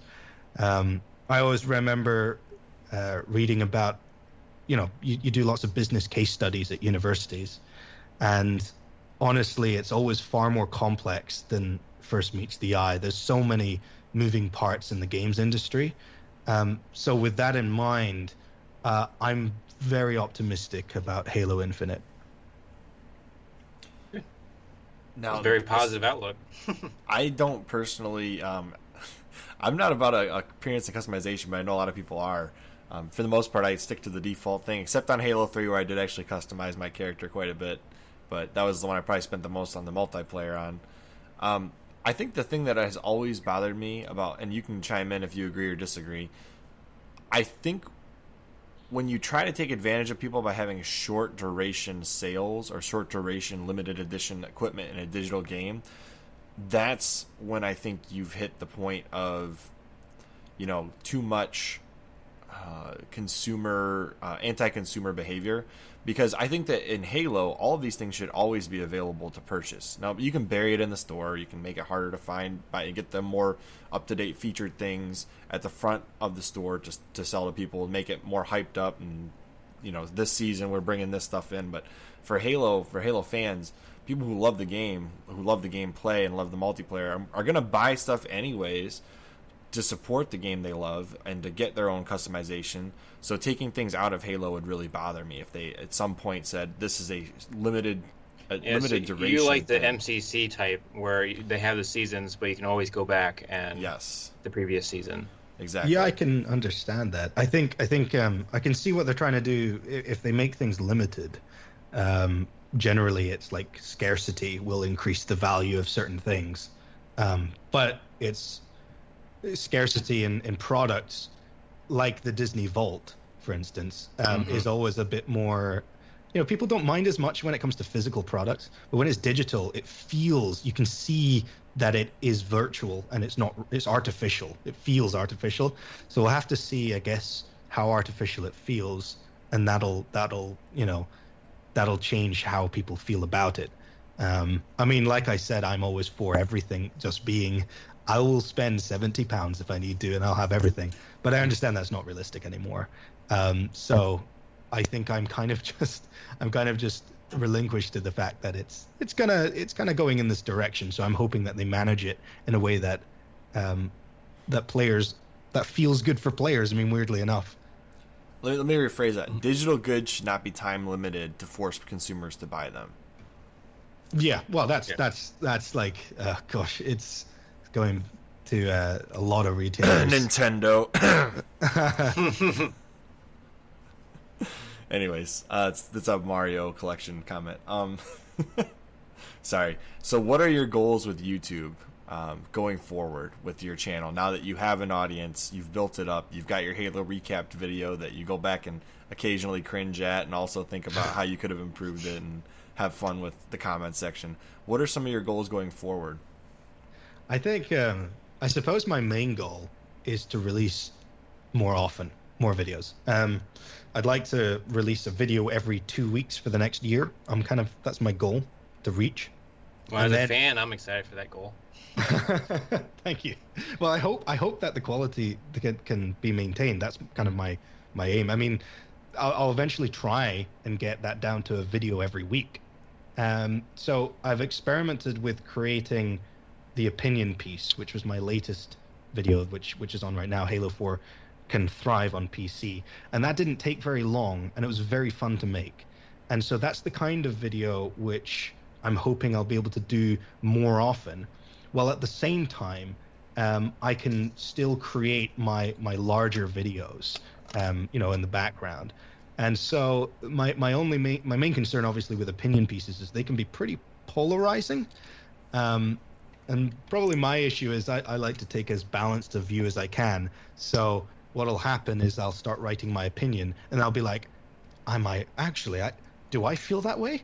And then I'll go explore that, and I'll explore the other side. And so that obviously takes longer. I was hoping to get that opinion piece out, and basically my whole Halo 4 Can It Thrive on PC video was me just saying this is amazing, and I was like, wait, I need to be a bit more balanced than that. So I went back and I redid it, and that took an extra 2 days from what I wanted it to take just from the rewrites. So I'm hoping I can get faster at doing that. Basically, that's the kind of content I want to do, as balanced as possible. But I'm wanting to speed up as much as I can so I can eventually get to my target, which is a video a week. Now, I have some rough projections of where I'd like the channel to be stats-wise, but YouTube is just so volatile, especially when it comes to content like this. But, you know, like I said before, I've got the YouTube bug, and the knowledge that I've been figuring out what I want to do on YouTube for the last 7 years kind of helps drive me forward. This is the content I definitely want to be doing. It's essentially just how often I post. That's my main metric that I have to get to. Yeah. Cool. Yeah. I definitely am looking forward to the idea of SAMETOKEN video every week. That'd be, I know. I really hope you get that goal sooner rather than later, because I will definitely enjoy that. Well, it's like, we will make one less video a week if... No, I'm just kidding. I think it's just being less precious with certain videos, like knowing where the bigger videos are where I need to put the editing pressure on. Sometimes I will be playing around with a clip which is like 5 seconds long, and I'll spend 3 hours trying to get that right. And I'm not exaggerating. It's pretty bad. Sometimes I'll be like, what am I doing? I'm just going to leave it. It's fine. I get it, though, because like I don't edit videos very often, but the one time I did recently was for our Halo Infinite Road Old Town Road parody. That it's done pretty well so far for the size of our channel, congrats. But I spent way too much time editing clips together for that. Yeah. Well, the original format of this podcast was essentially we would film like 3 hours, and then Chris would go back through and pick out like what he liked. And that was awful. I'd spend hours chopping it down. It was nuts. Yes, yeah, that kind of thing, especially spontaneous stuff, just takes forever. I don't know how YouTube channels like PewDiePie can output at the rate that they did, even before he started getting editors in. Mm-hmm. Like that rate is just nonstop. That's really, really impressive. Yeah. Unhuman or inhuman. Speaking of other creators, Will's got a great question for you. Yeah. So what are some of your favorite content creators here on the YouTubers? Oh, yeah. So I think I've said a few already. There's all the channels and creators that initially inspired me. So like Markiplier, Dead Pixel, I think Adam Kovic, I think is his name, on Inside Halo. I still love watching all the stuff that they're doing today. I think Adam Kovic maybe works for Rooster Teeth now. I think they have it Inside Gaming. Yeah. And then there's all the other Halo YouTubers, which I'm always checking out. Installation 00, I love his stuff. Late Night Gaming, love his. I've been watching him since before I started back on YouTube again. Hidden Xperia. And now I'm just back. I'm just I'm friendly with them all, obviously, but I love their stuff. And nowadays, other than like Halo YouTube, I'm absolutely addicted to In a Nutshell. So you might have heard of CHRILLCAST. They're animations, and they make like animated mini documentaries on what if we detonated all the nuclear bombs at once. And they have a really scientific approach. And by scientific, I mean more like well-versed, well-researched approach to creating videos. And that's what I want to reach. I'm never going to be like an animation channel like that. But I really respect the amount of care and attention to detail and the number of sources that and they're very transparent about those sources. I love that, and I think that's kind of the level that I try to achieve when I'm creating videos. Try to, get opinions from as many sources, be as accurate as you can, while also condensing it, summarizing it, and being entertaining. That's like these guys for me are at the top of that kind of game. And then there's one last channel, I suppose, Lazy Game Reviews, LG. Yes! You're the first person to bring him up. Through university, when I was studying for exams, I would watch all of his videos in my breaks. And I must have seen every single one by now. And it was actually his retrospective videos that inspired me to make my Halo retrospectives, and inspired me to keep going with those, because I just love his format.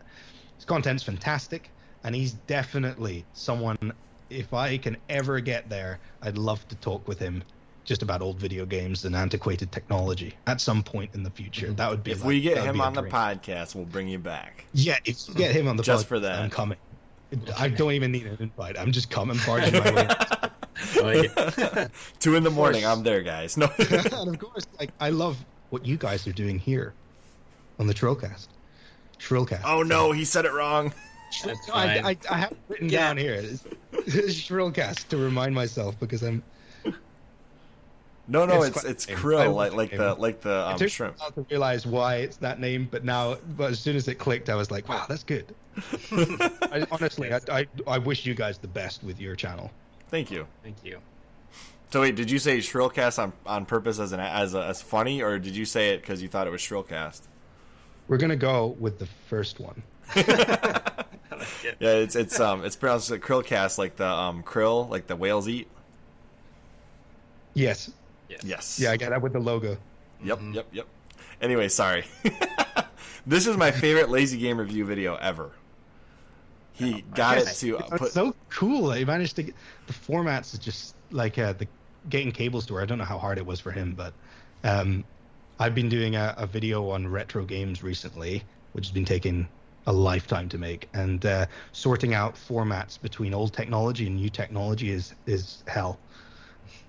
Yeah, if you ever want to have a long and lengthy conversation about converting video and audio signals to work on older or newer technology, I am definitely another guy you could talk to about, because I've spent loads of time figuring out how to get a GameCube component signal to be captured by my Elgato HD capture card. So I know what I'm talking about at this point. Anyways, this was my favorite. He inspired me so much, so I'm glad you brought him up. He's so cool. Yeah, he is. He seems like a really great guy as well. I think like his just something about his format. Yeah, great audience as well. Really good community. Very relaxed. And he seems to really respect his community as well, and that's something I strive towards. Absolutely. So is there anything that we have missed, or that you would like to discuss, or anything that you would like to ask us? Any questions? Gosh, I think I've given you my life story already. I wouldn't want to take very first question. No, I meant, like, I guess if you don't have anything to ask us, we can end it right here. Yeah, I think that's fine, unless you guys have any other questions. I think you answered our questions really thoroughly, and some of the answers are really great, actually, because, you know, one, you actually have a story behind your name, which is unique and nice, and then you also said that you listen to other Halo YouTubers. There's been so many times when people will say, oh, I don't like listening to the content creators that have similar content because they don't want to be accidentally inspired or what have you, and it's nice that you essentially watch the same stuff I do. Oh, that's interesting. That's an interesting take. I think it's always good, to see what other people are doing, because I think taking inspiration is okay. I think what you do, it's okay to take inspiration from other YouTubers, because doing a compilation retrospective type video almost is not motivated, but almost would require something like that for you to get the full story from all perspectives you can find on the internet. And so you're in like the unique position where that's actually beneficial and complementary versus like some other channels that would both make a 10-minute video on a news related item and have the same exact, trot out the same words and the same ideas, whereas yours is not that. I suppose news is a hard one. Yeah, because news is always, if you look at someone else, then you're going to be like, I've had that idea. I've watched it now. I've already incepted the idea now. I can't not write it. Mm-hmm. So I suppose I can see why you would avoid falling into that trap. I think, speaking of community perceptions and like retrospectives, I think that's probably when I'm going to talk about Halo 5. A Halo 5 retrospective will probably be the perfect chance. Mm-hmm. And I'll maybe see if I can get you guys to weigh in Oh heck yeah! Yeah. It sucks. If you're willing, because I think you guys had some really interesting perspectives on it, and I think that's. I mean, today I haven't thought about it much actually, but I think that it's important because I kind of rambled on at first saying it's my least favorite Halo game, but then saying actually it's not so bad. So I don't think my mind is made up. So I think that'll really help if you're willing. Yeah, Sure. we're down for that. Definitely. Perfect. All right. Well, I guess we'll end this interview with Mr. SAMETOKEN. Now that he's told us his entire life story, we can put it on the internet for archival purposes forever. Yes. So, as always, I'm Chris. And I'm Will.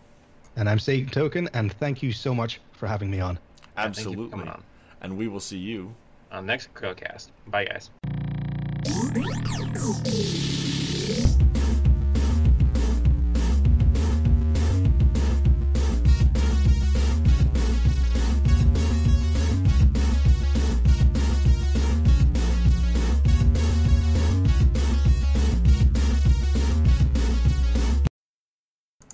This is the CHRILLCAST. I'm Chris. And I'm Will.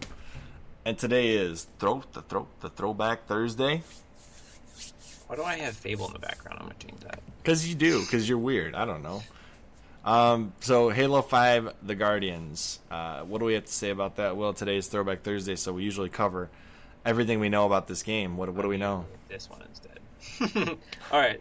What was your question? I was too focused on the background. So we usually cover everything to do with Halo, whatever we're covering on Throwback Thursday. So what do we know about Halo 5? Oh, it sucked. Oh.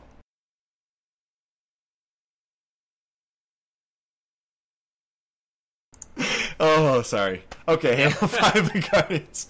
Halo 5 Guardians is a first-person shooter video game developed by 343 Industries and published by Microsoft Studios for the Xbox One. The 5th mainline entry and 10th overall. Came out on my birthday. They did me dirty. The 5th mainline entry and 10th overall in the Halo series. It was released worldwide on October 27, 2015, and is now 5 years old. But we missed the anniversary due to my daughter being born, and we had /frag host. Shout out to them. And then Billy, Timmy, and Will did a full week without me. Sad. Yep. That was wonderful. No. I had so much freedom.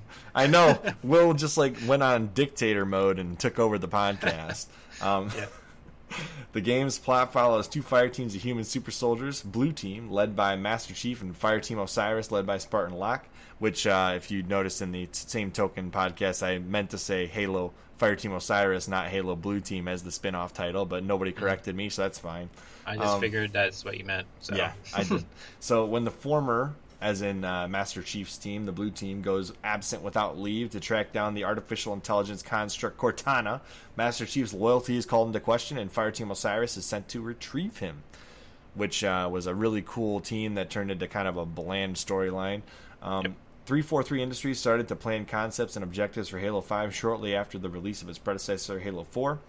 In late 2012, the team set out goals for the game, including larger campaign and multiplayer areas.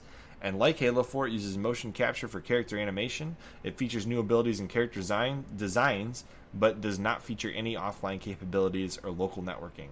It has a game engine that scales its resolution to maintain a frame rate of 60 frames per second.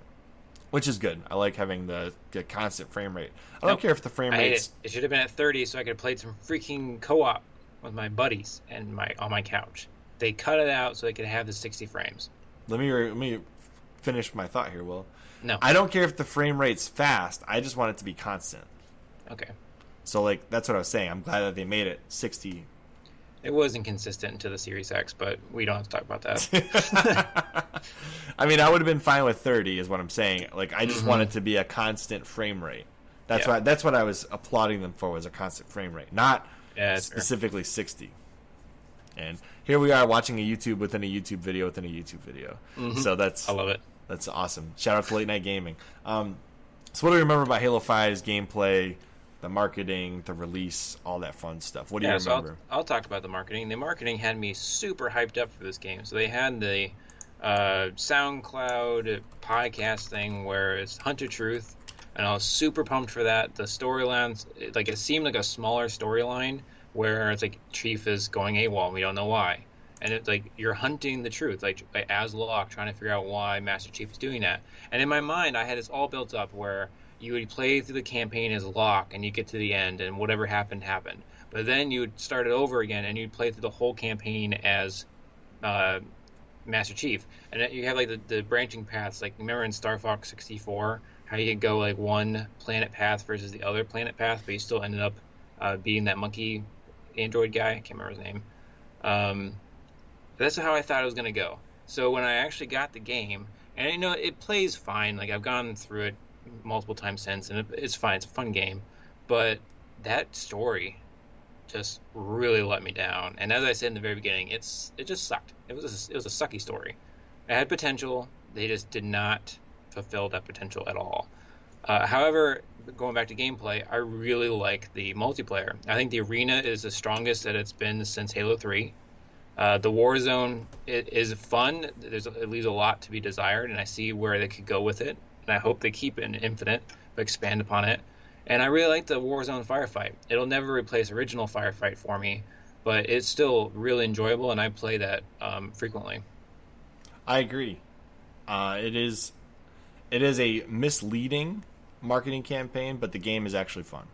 Mm-hmm. That's what I remember about Halo 5. I do remember the first time I played it, I was like, this is Power Rangers in space. What am I doing? And that was basically where I stopped the first time. I was like, man, I just don't feel like finishing this game. But now that I've revisited it 5 years later, I do really enjoy the gameplay itself. And Will has a visit from the Master Chief who's going to take him down for bad-mouthing this game. But, no. I heard the door open and footsteps coming near you. That's why I was laughing about it. So, I guess the next question is, Halo 5 is not coming to PC. Why?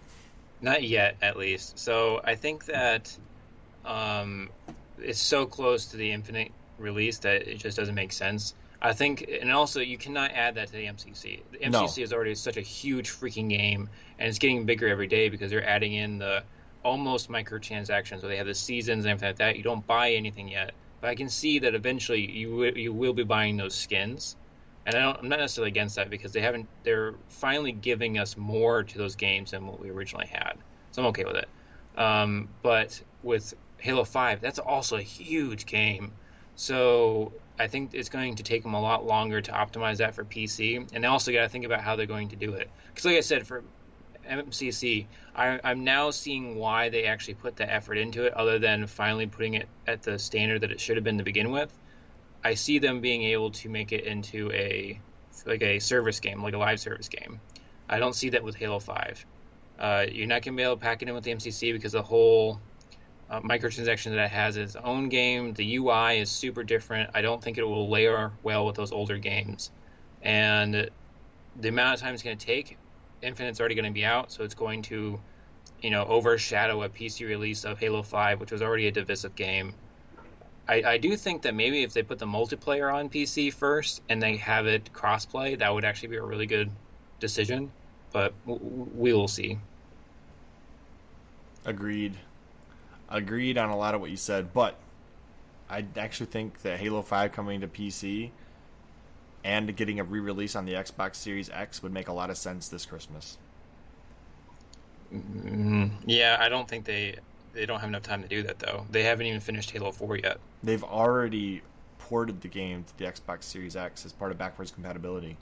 Yeah, I know it's there, but as far as optimizing it for PC, there's a lot more that goes into that than just putting it there, because you have to adjust the FOV. There's lots of different things that PC players do that I would never even think about, but it's commonplace for PC games, and they would have to completely overhaul the game to do that.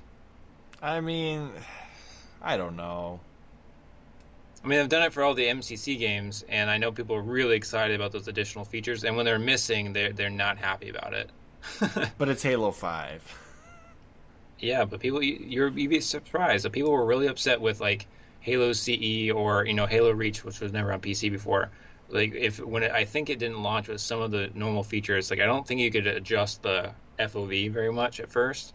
I think that was patched in a couple weeks later, but people were not happy. However, I don't know. Going back to the MCC, I'm super excited with what they've done. The customization UI is totally different. You have a 3D model of your Spartan now, of all of the games. So even Halo 2, you have a 3D model that rotates and you can see it. Oh, it's great. And I think putting in extra skins and extra helmets now too. Go on. Well, sorry. then make it an Xbox Series X exclusive launch. Launch it on the Xbox Series X and then port it to PC. Well, I mean, it's already going to be there. So what are you trying to enhance about it? Put it in a new box and resell it. No, it's like, why would I buy this? This is on Game Pass. And Well, if they added in some of the stuff that they should have had in the first place, but you're right, they're not. There's nothing. It'd be too much work at this point to fix it. Maybe they should do a re-release of Halo 5 and just have it be Halo 5 Deluxe. Go the Nintendo route. Yeah. From Well, the they Wii U could, to they the could Switch. do that. Yeah, they could do that, and they could even have, I don't know, just package in all the stuff that they added that's there now, and I don't know, maybe add in a couple campaign missions. I don't know how hard that would be, because they've completely changed engine, so they're not working the engine anymore. Well, that's a good point though. Like if they don't conclude the Cortana storyline well, then just do Halo 5 Guardians Deluxe, finish the Cortana storyline, and then bridge the gap to Infinite. I mean, I actually was kind of hoping that there would be a smaller side story that released, like sort of like Ground Zeroes for Metal Gear Solid 5, where it's like a 2-hour campaign and it just bridges the story. I think that would have been cool. However, I don't know how they're going to do Infinite.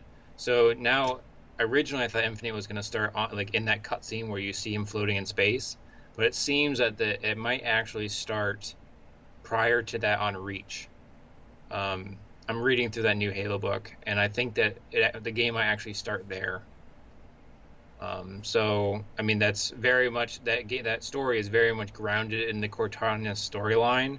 So I don't know how they're going to, like, essentially ignore Cortana through that whole campaign, which what it seems like they're going to do. Yeah, maybe. Because essentially the way they're doing it, not to ruin it for anyone that book, but essentially they don't use satellites and they don't use any like nuclear explosions, and then Cortana doesn't know where you're at, basically. So that's essentially how they're keeping her, like, she's in the story without actually interacting, because there's a constant threat, like, okay, well, if this battle gets too big, it's going to, like, Cortana's going to hear the chatter, and she's going to send a Guardian and attack us. Oh my God, really? Yeah. I make it sound terrible, but it's great for the book. I'm just curious how it's going to work in the game. Maybe the book takes care of Cortana. Yeah, I haven't gotten to the end yet. I don't think it does, though, because I read the spoilers. You're ruining the game for me, Will. So the thing is like, I have no idea where Zeta Halo is. So it could also be like they could have moved it or something like that, or it's outside of her reach. So it doesn't matter how big of an explosions and stuff that you do. And the thing is, again, you can clearly see that something's happened to Zeta Halo. There's been a huge battle. There's a big chunk of the ring missing. So although the first mission could be set on Reach during the story, there could be a gap in time where Cortana is actually vanquished that you don't even experience until later on in the game through cutscenes or something. Like the Master Chief is heartbroken and trying to get over his ex-girlfriend, the AI. Yeah. Yeah, you should read the book. Maybe I will. I don't want to ruin it for you. I think it does set up the game very well. I like how we're having this serious discussion, and in the background is the Yes. blow-up inflatable Master Chief helmet with the Act-Man. Yeah, the Act-Man's great. Anyways, it says, why is Halo 5's campaign so bad? Yes. All right, fine. Last little thing I want to talk about. Has the game aged well? I think the multiplayer has, for sure. I still can jump in, and I think they have optimized it to a point where it's a lot more fun, even from when it launched. And I really enjoy Warzone. Again, it's would be better in the next game. I can see where they should improve. But as far as the first, like, a new campaign mode, it's unique to Halo 5. I really enjoyed it. And then the arena, again, it's very quick, very tight. It reminds me very much of Halo 2, and that's my favorite multiplayer. So I think that aged great. I enjoy it very much. And I enjoy the random playlist that they have now, where they have like Fiesta and all the older Halo games. They'll have like a classic playlist where and plays like Halo 3. And I mean, I kind of wish that Halo 5 played like that anyway, but it's a lot of fun playing that in the multiplayer. The campaign is better than when it first launched because they made the AI a little bit smarter. They made the bullet sponge AIs a little bit less bullet spongy. the guns also play a little bit better than when it first launched. So, and how great is it that we finally have a console that can play every single Halo game? yes. You mean as far as Xbox One? Yeah. And Yeah. Xbox Series X. Yeah, well, Series X will really be... No, I guess the Xbox One will as well. Because technically, right now, Halo Infinite is still coming out for both. Which I think is both... I'm really happy that they did that, because they're not trying to split the play race. But now that it's not launching, I think they should probably drop that. No! No. I think they should. Listen to me, okay? I have had this going on for weeks, for months, almost a year now. Every single tech YouTuber on this platform says, drop the Xbox One. No. I think that would be a huge mistake, and I'll tell you why. Why? xCloud exists on both platforms right now. Game Pass exists on both platforms right now. If you drop one of those two platforms, you have segmented Game Pass. Mm-hmm. And right now would be a mistake because Game Pass is the biggest thing that Microsoft has going for them and with xCloud. And if you segment the population of Xbox game players right now, you ruin the launch of the Series X. All right, fair. I think that from a marketing perspective, keeping it in there is good.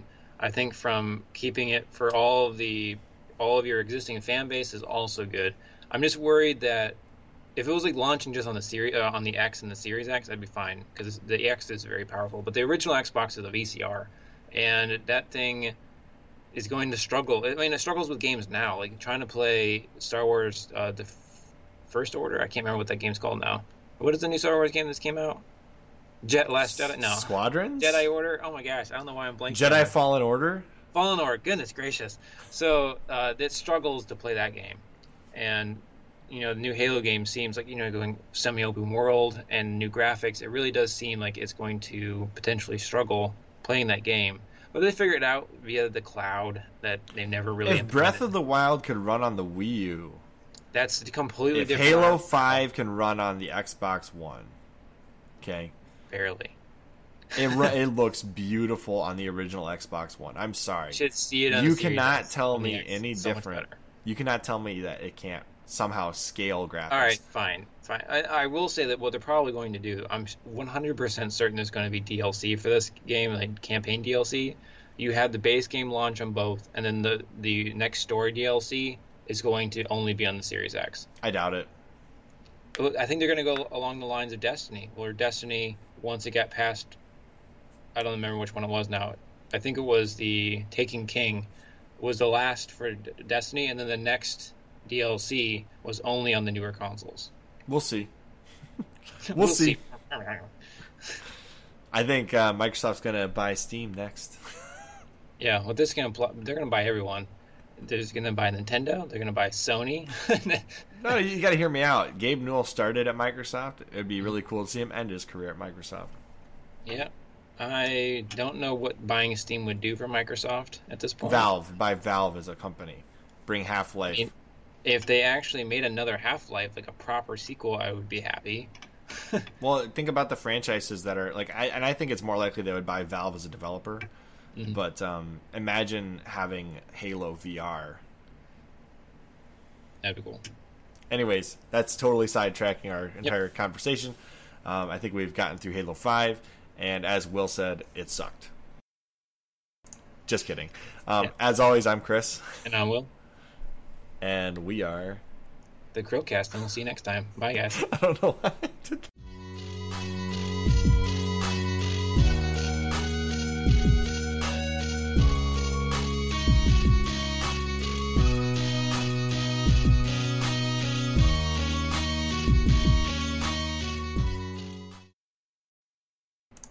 This is the CHRILLCAST. I'm Chris. And I'm Will. And I'm SAMETOKEN. And that's not Halo. What no, are we looking at? it's not. It almost looks like Doom, doesn't it? Yeah. Almost, yeah. You could call it a Doom clone. Mm-hmm. Or you could call it the Max Doom Killer. Or you could call it, the Doom Killer. I don't know if I'd go that far. Well, that was how it was marketed when it came out. Do you know that, Will? Yeah, I know that it's supposed to be the Doom Killer, but I also remember, a 2016 remake of Doom, and I don't see anything being remade for Marathon just yet. But apparently, this guy sits here for like half the video. What is going on here? There we go. It's like, let's just have a footage of this guy sitting here with a gun, you know? That is a very interesting enemy character right there. That is for sure. All right. Does it look like a robe? Go on. Today is Friendly Friday. It's not a Face Off Friday or Faux Friday or any of those other Fridays. So today we're going to discuss the prompt after SAMETOKEN tells you about his channel as to whether or not Microsoft should do a HD remake from the ground up of the Marathon trilogy using potentially the Slipspace engine or other engines they have available to them, but probably the Slipspace engine. Well, they own the Doom engine. Hold on, Will. Sorry. I've introduced the prompt. Now, SAMETOKEN, what do you do on your channel? Yes, so my channel is all about video games, whether it's Halo lore or commentaries on upcoming game releases. And since we're talking about Marathon, I do want to give a quick shout out to another channel that actually talks about Marathon quite a bit. It's called Ghost. I'll just type in Ghost Marathon. I think it'll come up. I'm trying to remember what this guy's channel name was. Go channels. I'm subscribed to him. I'll just find it. Sorry. Let's see here. Subscriptions by list. It's like Ghost Virus or Ghost something. I don't Isn't there a way to go to the manage and see them all? Oh dear Lord, here we go. I'll cut some of this out later. Here's the dead space. Ghost Virus. It is Ghost Virus. I was right. So this guy did Durandal, which is a marathon video, The Philosophy and Ambition. He actually covered about why. Oh, and he's doing Myth now too. So he's just doing all kinds of old Bungie stuff. But he did a video where he actually pointed out that Cortana was an inspiration from the Marathon trilogy, which was a really interesting video. That is interesting. I can see that because Bungie loves going back to their old games for ideas.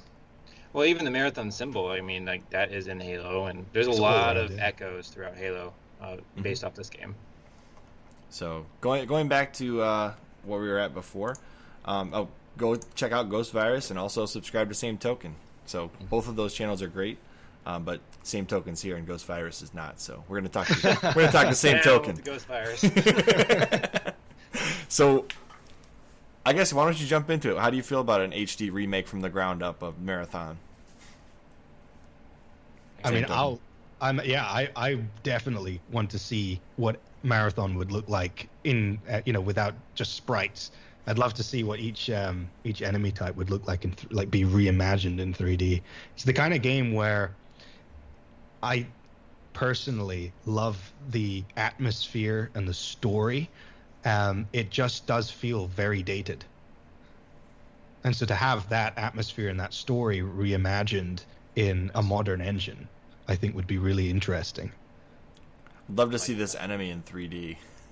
This particular that enemy would especially be interesting. I mean, the graphics of Marathon at the time were they kind of pushed the envelope really of especially obviously Mac graphics, but I think computer graphics as a whole it was pretty good as far as I'm aware, at the time. So I think it would be a real opportunity to maybe do it again.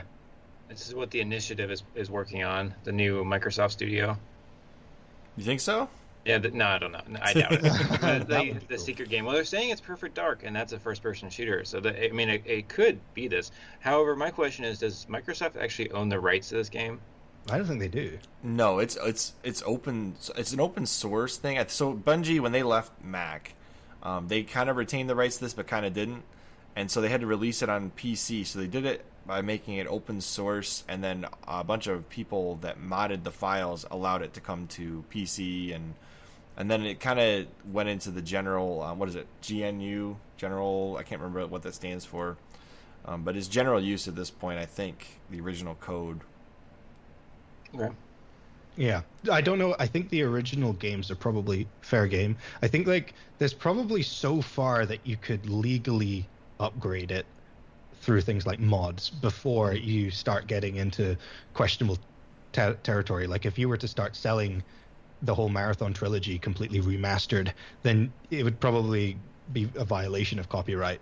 But if you were to release, bring it into a different engine and improve it a little bit, as long as you have the source code yourself to put it in, then that might be okay. But it wouldn't be the HD remake that I'd want. Yeah. I would love to see Microsoft throw some money at Bungie and say, do this. I'd love even if someone could just buy the IP, or someone from, you might have heard of Double Ought, the I think it was Greg Kirkpatrick, maybe. He basically, some guys from Bungie left Bungie around the end of Marathon 2 to start their own company called Double Ought, and they were the guys who made the Marathon Infinity story. So it would be great to get some of the original guys back in, whether it's under that company, which I don't think is currently active anymore, or under another company. It'd be good to get them back to do a HD remake. That would be ideal. But realistically, it'd probably be the IP would have to be purchased, and then it would be a different developer altogether. Yeah. I would be curious, like, where the rights sit currently, because I know there were some rights tied up with Apple and Mac. Some rights were tied up with Bungie. Some rights were tied up with Microsoft. The whole acquisition process left this game like shattered as to who owns the rights to it, which is why I think it's been allowed to be open sourced.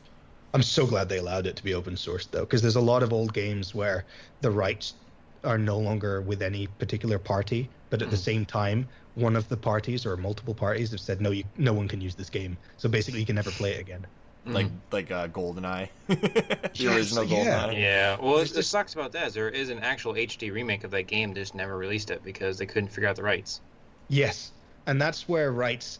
That's what scares me. I mean, that's video games. Right now, we're kind of at a time where all the video games that we feel matter are kind of relatively still available. There's a lot of classic game consoles which still work. So if you really want to play a particular game, you probably can. But there's going to come a point where all this old technology breaks down, and if you don't have a port of some kind, you'll never be able to see that game again. If no one's recorded any footage of it, then no one will know it existed other than in text. Which, with things like the Scott Pilgrim HD port, I have some faith that these good games that have existed and still exist to some extent on the digital front can be, with a community effort, brought back out. I think the sad part is the games without the community, and I'm just hoping that Marathon has that. Yeah, this game would get lost to history if they don't ever do anything with it. It could. I mean, Doom is an example of a game which has been so successful over time that we can probably rely on being able to play the original DOSBox version of Doom. But Marathon, it was Doom for Mac at the time, and everyone kind of compared it to Doom. But then, Doom just kept getting bigger and bigger and more recognized, and Marathon, after Halo came out, just faded to obscurity. I feel like if Marathon had jumped to the Xbox as well, it would still be around today, but it never made that jump. Stayed on the Mac. It didn't, and that Marathon Durandal, the one which was released on the 360, I'm not sure. I haven't seen the numbers for that, but I don't know how successful that was, because obviously that actually got launched that got put on the 360.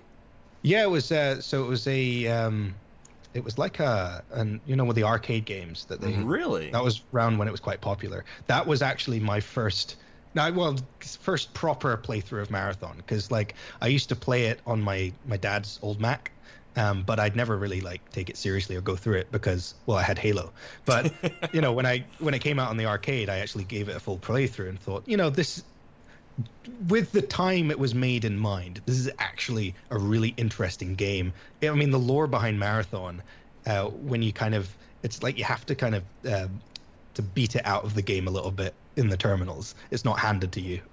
So, with that in mind, it's actually, if you're willing to go through the process, it's a really interesting backstory. I've read through some of the scripts. I actually found the AI, the two AIs duking it out over the future of the universe to be very interesting. And it's very Halo too. It is, yeah. I mean, even there's a lot of references also, even not just with Halo, but there's references back to their previous game, Pathways into Darkness. Yep. And I think they might be connected, because I don't know how you're supposed to say it, but the Jaro, the ancient alien race, exist in both universes. And when I saw that playing Marathon after having played Pathways before, I thought that was wow, they're connected. And for a long time, people thought Marathon was connected to Halo, but that was proved not true. But at the end of Halo 3, people were like, that's when Marathon starts. You know, you wake up in the... and I think they were going to do that with at the end of Marathon 2, just a little tidbit. Their original plans for the end of Marathon 2 was you would start back on Marathon 1, and it would be a loop. Okay. I think you could almost take this and make the Marathon trilogy, if you were to mess around with the lore a little bit, be the ancient humans if you took a long enough time and like reworked some of the enemies. Oh, totally, actually. Yeah, you could easily do that. I mean, you would have to really kind of retcon Marathon's lore quite a bit. But there's no reason why you couldn't just take the basic atmosphere of Marathon and the whole concept of the rogue AI and the even more ancient alien races. You know, maybe the Jaro are actually the precursors. There you go. Could be, since they still haven't defined that the precursors are or are not the Flood. No, it's very murky. Yeah, I tried to kind of make it less murky in a video, but I kind of just you kind of have to fill in a lot of the blanks. Yep. Yeah. Yeah, and I kind of like that about the Halo lore, is it's open-ended enough that you can kind of come to your own conclusions. And I think Marathon is just ripe for a remake. But you just mentioned Pathways into Darkness. Maybe they should do that first, so they're not taking on 3 games all at once. Just do a new Pathways into Darkness remake and see how that does before you touch Marathon. They could do. I mean, the thing I would have with a Pathways remake is, while it was quite good at the time, what would happen is it's just a corridor shooter, and there is a backstory, but that's pretty much these days all it has. There's not much in the way of level design. Like, I don't find the levels that interesting. Like I said at the time, pretty cool. But it was never hailed as like the pinnacle of art as a game, level wise. The art was in the monsters and stuff, the weird death animations, and they were great, really cool at the time. But I think that's where Marathon excels, because that was where they first started seeing that when you can overlap levels and you can texture map different sections of the levels, then you can start using it as an art form. So you can have corridors which go on top of each other, big atriums with multiple floors and jumping about. I mean, Marathon Infinity is where that kind of, I think the final proper level of Marathon Infinity was like loads of different levels with a massive atrium in the middle. And I think that's where you could recreate it in HD and it would have its atmosphere and feel. Whereas recreating Pathways into Darkness, you wouldn't really be able to capture the same atmosphere, I don't think, in like full 3D. Okay. So what is this then? This is Pathways into Darkness, spiritual reimagining. I like how they started outside, because that's something they couldn't do originally. Yeah. Because like you start after crashing next to a pyramid, and you have to get to the center of the pyramid, or the top of the pyramid maybe, to destroy. There's something that lives beneath it, like an ancient alien that you're trying not to wake up, and you have to kill it before it wakes up. Oh my gosh, it's the primordial. Yeah. It's all connected. All the monsters inside are actually the Flood. Why don't we just retcon Pathways and Marathon just to make them Halo games? You actually could, although this weird monster would that never 3D work. monster, man. That's actually really amazing. I can't believe so that. Weird. That is so weird. Oh my god! It almost looks like the Flood. It could be the Flood though. You just got to retcon it a little better. Mm-hmm.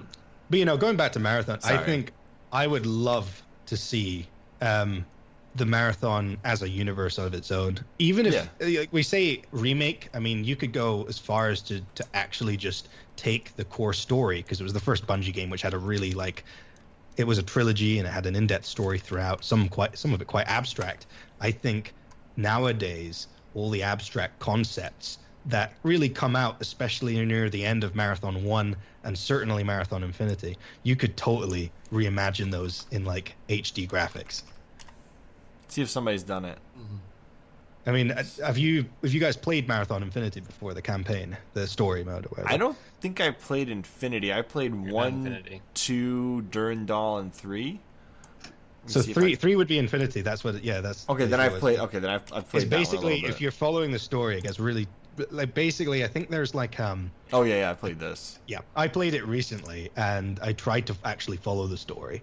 And so at the end of Marathon 2, I think what happens is you kind of you win, but you don't win because like this ancient alien wakes up essentially and is about to consume the universe or something.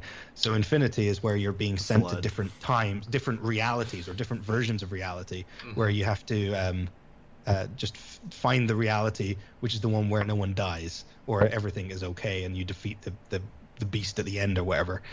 And that was so abstract, and with Marathon's graphics, I think it was very constrained in how they could actually tell that story visually. It was kind of just told through terminals, and you were kind of expected to be able to remember all that information and internalize it and think, yeah, okay. But most people probably just basically from the terminals extracted, I need to go here to complete this level, and that then leave it there, because by the end of it, that was where I was at. So I think it would be nice to have to hold my hand just a little bit more and get my stupid brain through the story, because I think there's something really interesting there. It's one of those situations where you're just scratching the surface and you're like, there's so much interesting stuff here, but I don't understand. So I'd like that to be the focus in a 3D remake. I mean, if there's two like space universes other than Star Wars that were really fleshed out, had great stories, and just seemed to be timeless, it was Mass Effect trilogy when it was still going on, and Halo. Imagine if Marathon could build a universe like that, where you had more than just like, I think Bungie could go back, revisit this franchise, and build it into what they wanted Destiny to be, almost without the MMO aspect. Yeah, I'd love to. I mean, I think it would be nice to see where the original Marathon developers, how they would imagine the game now. Yeah. Sorry, I said Bungie, but I meant like the people that worked on it originally. Well, no, you're right. They were Bungie, yeah. I think like they, I think with these old games, there's always a certain amount of being restricted. They had this epic story and journey in their minds, and there's only so much you can do, because then you have to fight with the computer to get those concepts out. So it'd be nice. Now we're pretty much limitless.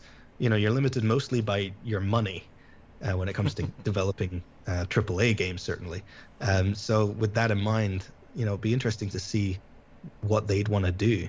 I mean, whether it's with the Slipspace engine, or, you know, whether it's even with something like Unreal, or even with Unity, it'd be, I think they could create something really cool. I mean, Marathon would be the kind of game where they'd have to play it pretty safe if they were doing a remake. So I wouldn't be surprised if they went for one of your, you know, your slightly more open engines. Yeah. Or if Microsoft actually does own the rights, they could just make it in the ID or the Doom engine. Yeah, that'd be great. I mean, if they did it in, what they call it now, that would look great. I think that could actually, although Marathon and Doom originally were very different atmospheres, I think now the its engine could definitely be used to bring Marathon's atmosphere out. That would look great. It's Imagine just whether Marathon 2020, like how Doom 2016. Yes. Oh my gosh. It's so hard though, because it doesn't make any business sense. But as a consumer, I want to buy it already. Yes. I don't even care. I just want another space shooter like Halo. Something that's as good as Halo. I would love it. Yeah, with that element of mystery, which is, you know, there's a lot of that in Marathon. You lose that with MMOs. Like Destiny, I never felt like there was enough of an atmosphere to warrant my curiosity like there was with Halo. The thing is, I really enjoyed the gunplay and the gameplay in Destiny. But yeah, at the end of Destiny 1, it's like, what did I learn? Like, what was the point of any of that? I agree. I think Destiny, for me, Destiny's a great game. It's really fun. It is. And I do love a lot of the backstory. I mean, I love Bungie games. But I think you're right in that when you're seeing other people walk around and you know that they're, like, for instance, they're like multiple levels ahead of you, you don't feel like the story that you're about to complete is happening for the first time. You feel like 100 different Guardians have done the same thing, and you are just you're in the queue basically. You're in a long queue just waiting for your turn to do this element of the story. Whereas in Halo and in Marathon, and linear games like that, you always feel like you are the most important thing in the universe, and you're a hero, and you embody that, and you go through that for the first time. When other people are doing it simultaneously, but you don't know that. Exactly. So, like, for me, Marathon presents this level of mystery that the Halo series presented, and it does it in a very, very intricate and detailed way. It's just they had it all in terminals, kind of like how Halo, there's this deeper story in the terminals, but you still get enough of an air of mystery in the game that you want to go back and look at the terminals. In Marathon, it was forced. You had to go to the terminals. Mm-hmm. Yeah. That's the one part about a Marathon remake, that unless you could either do it on the cheap and kind of just bring it into a modern engine and kind of just have it as it was, and that wouldn't really net that much money. I mean, they kind of I don't know how much they changed the engine. I think it was kind of just using basically what LF1, similar to what LF1 did when they brought it to the 360. So it looked very much like classic Marathon. That might be the only way financially to just port the game as is.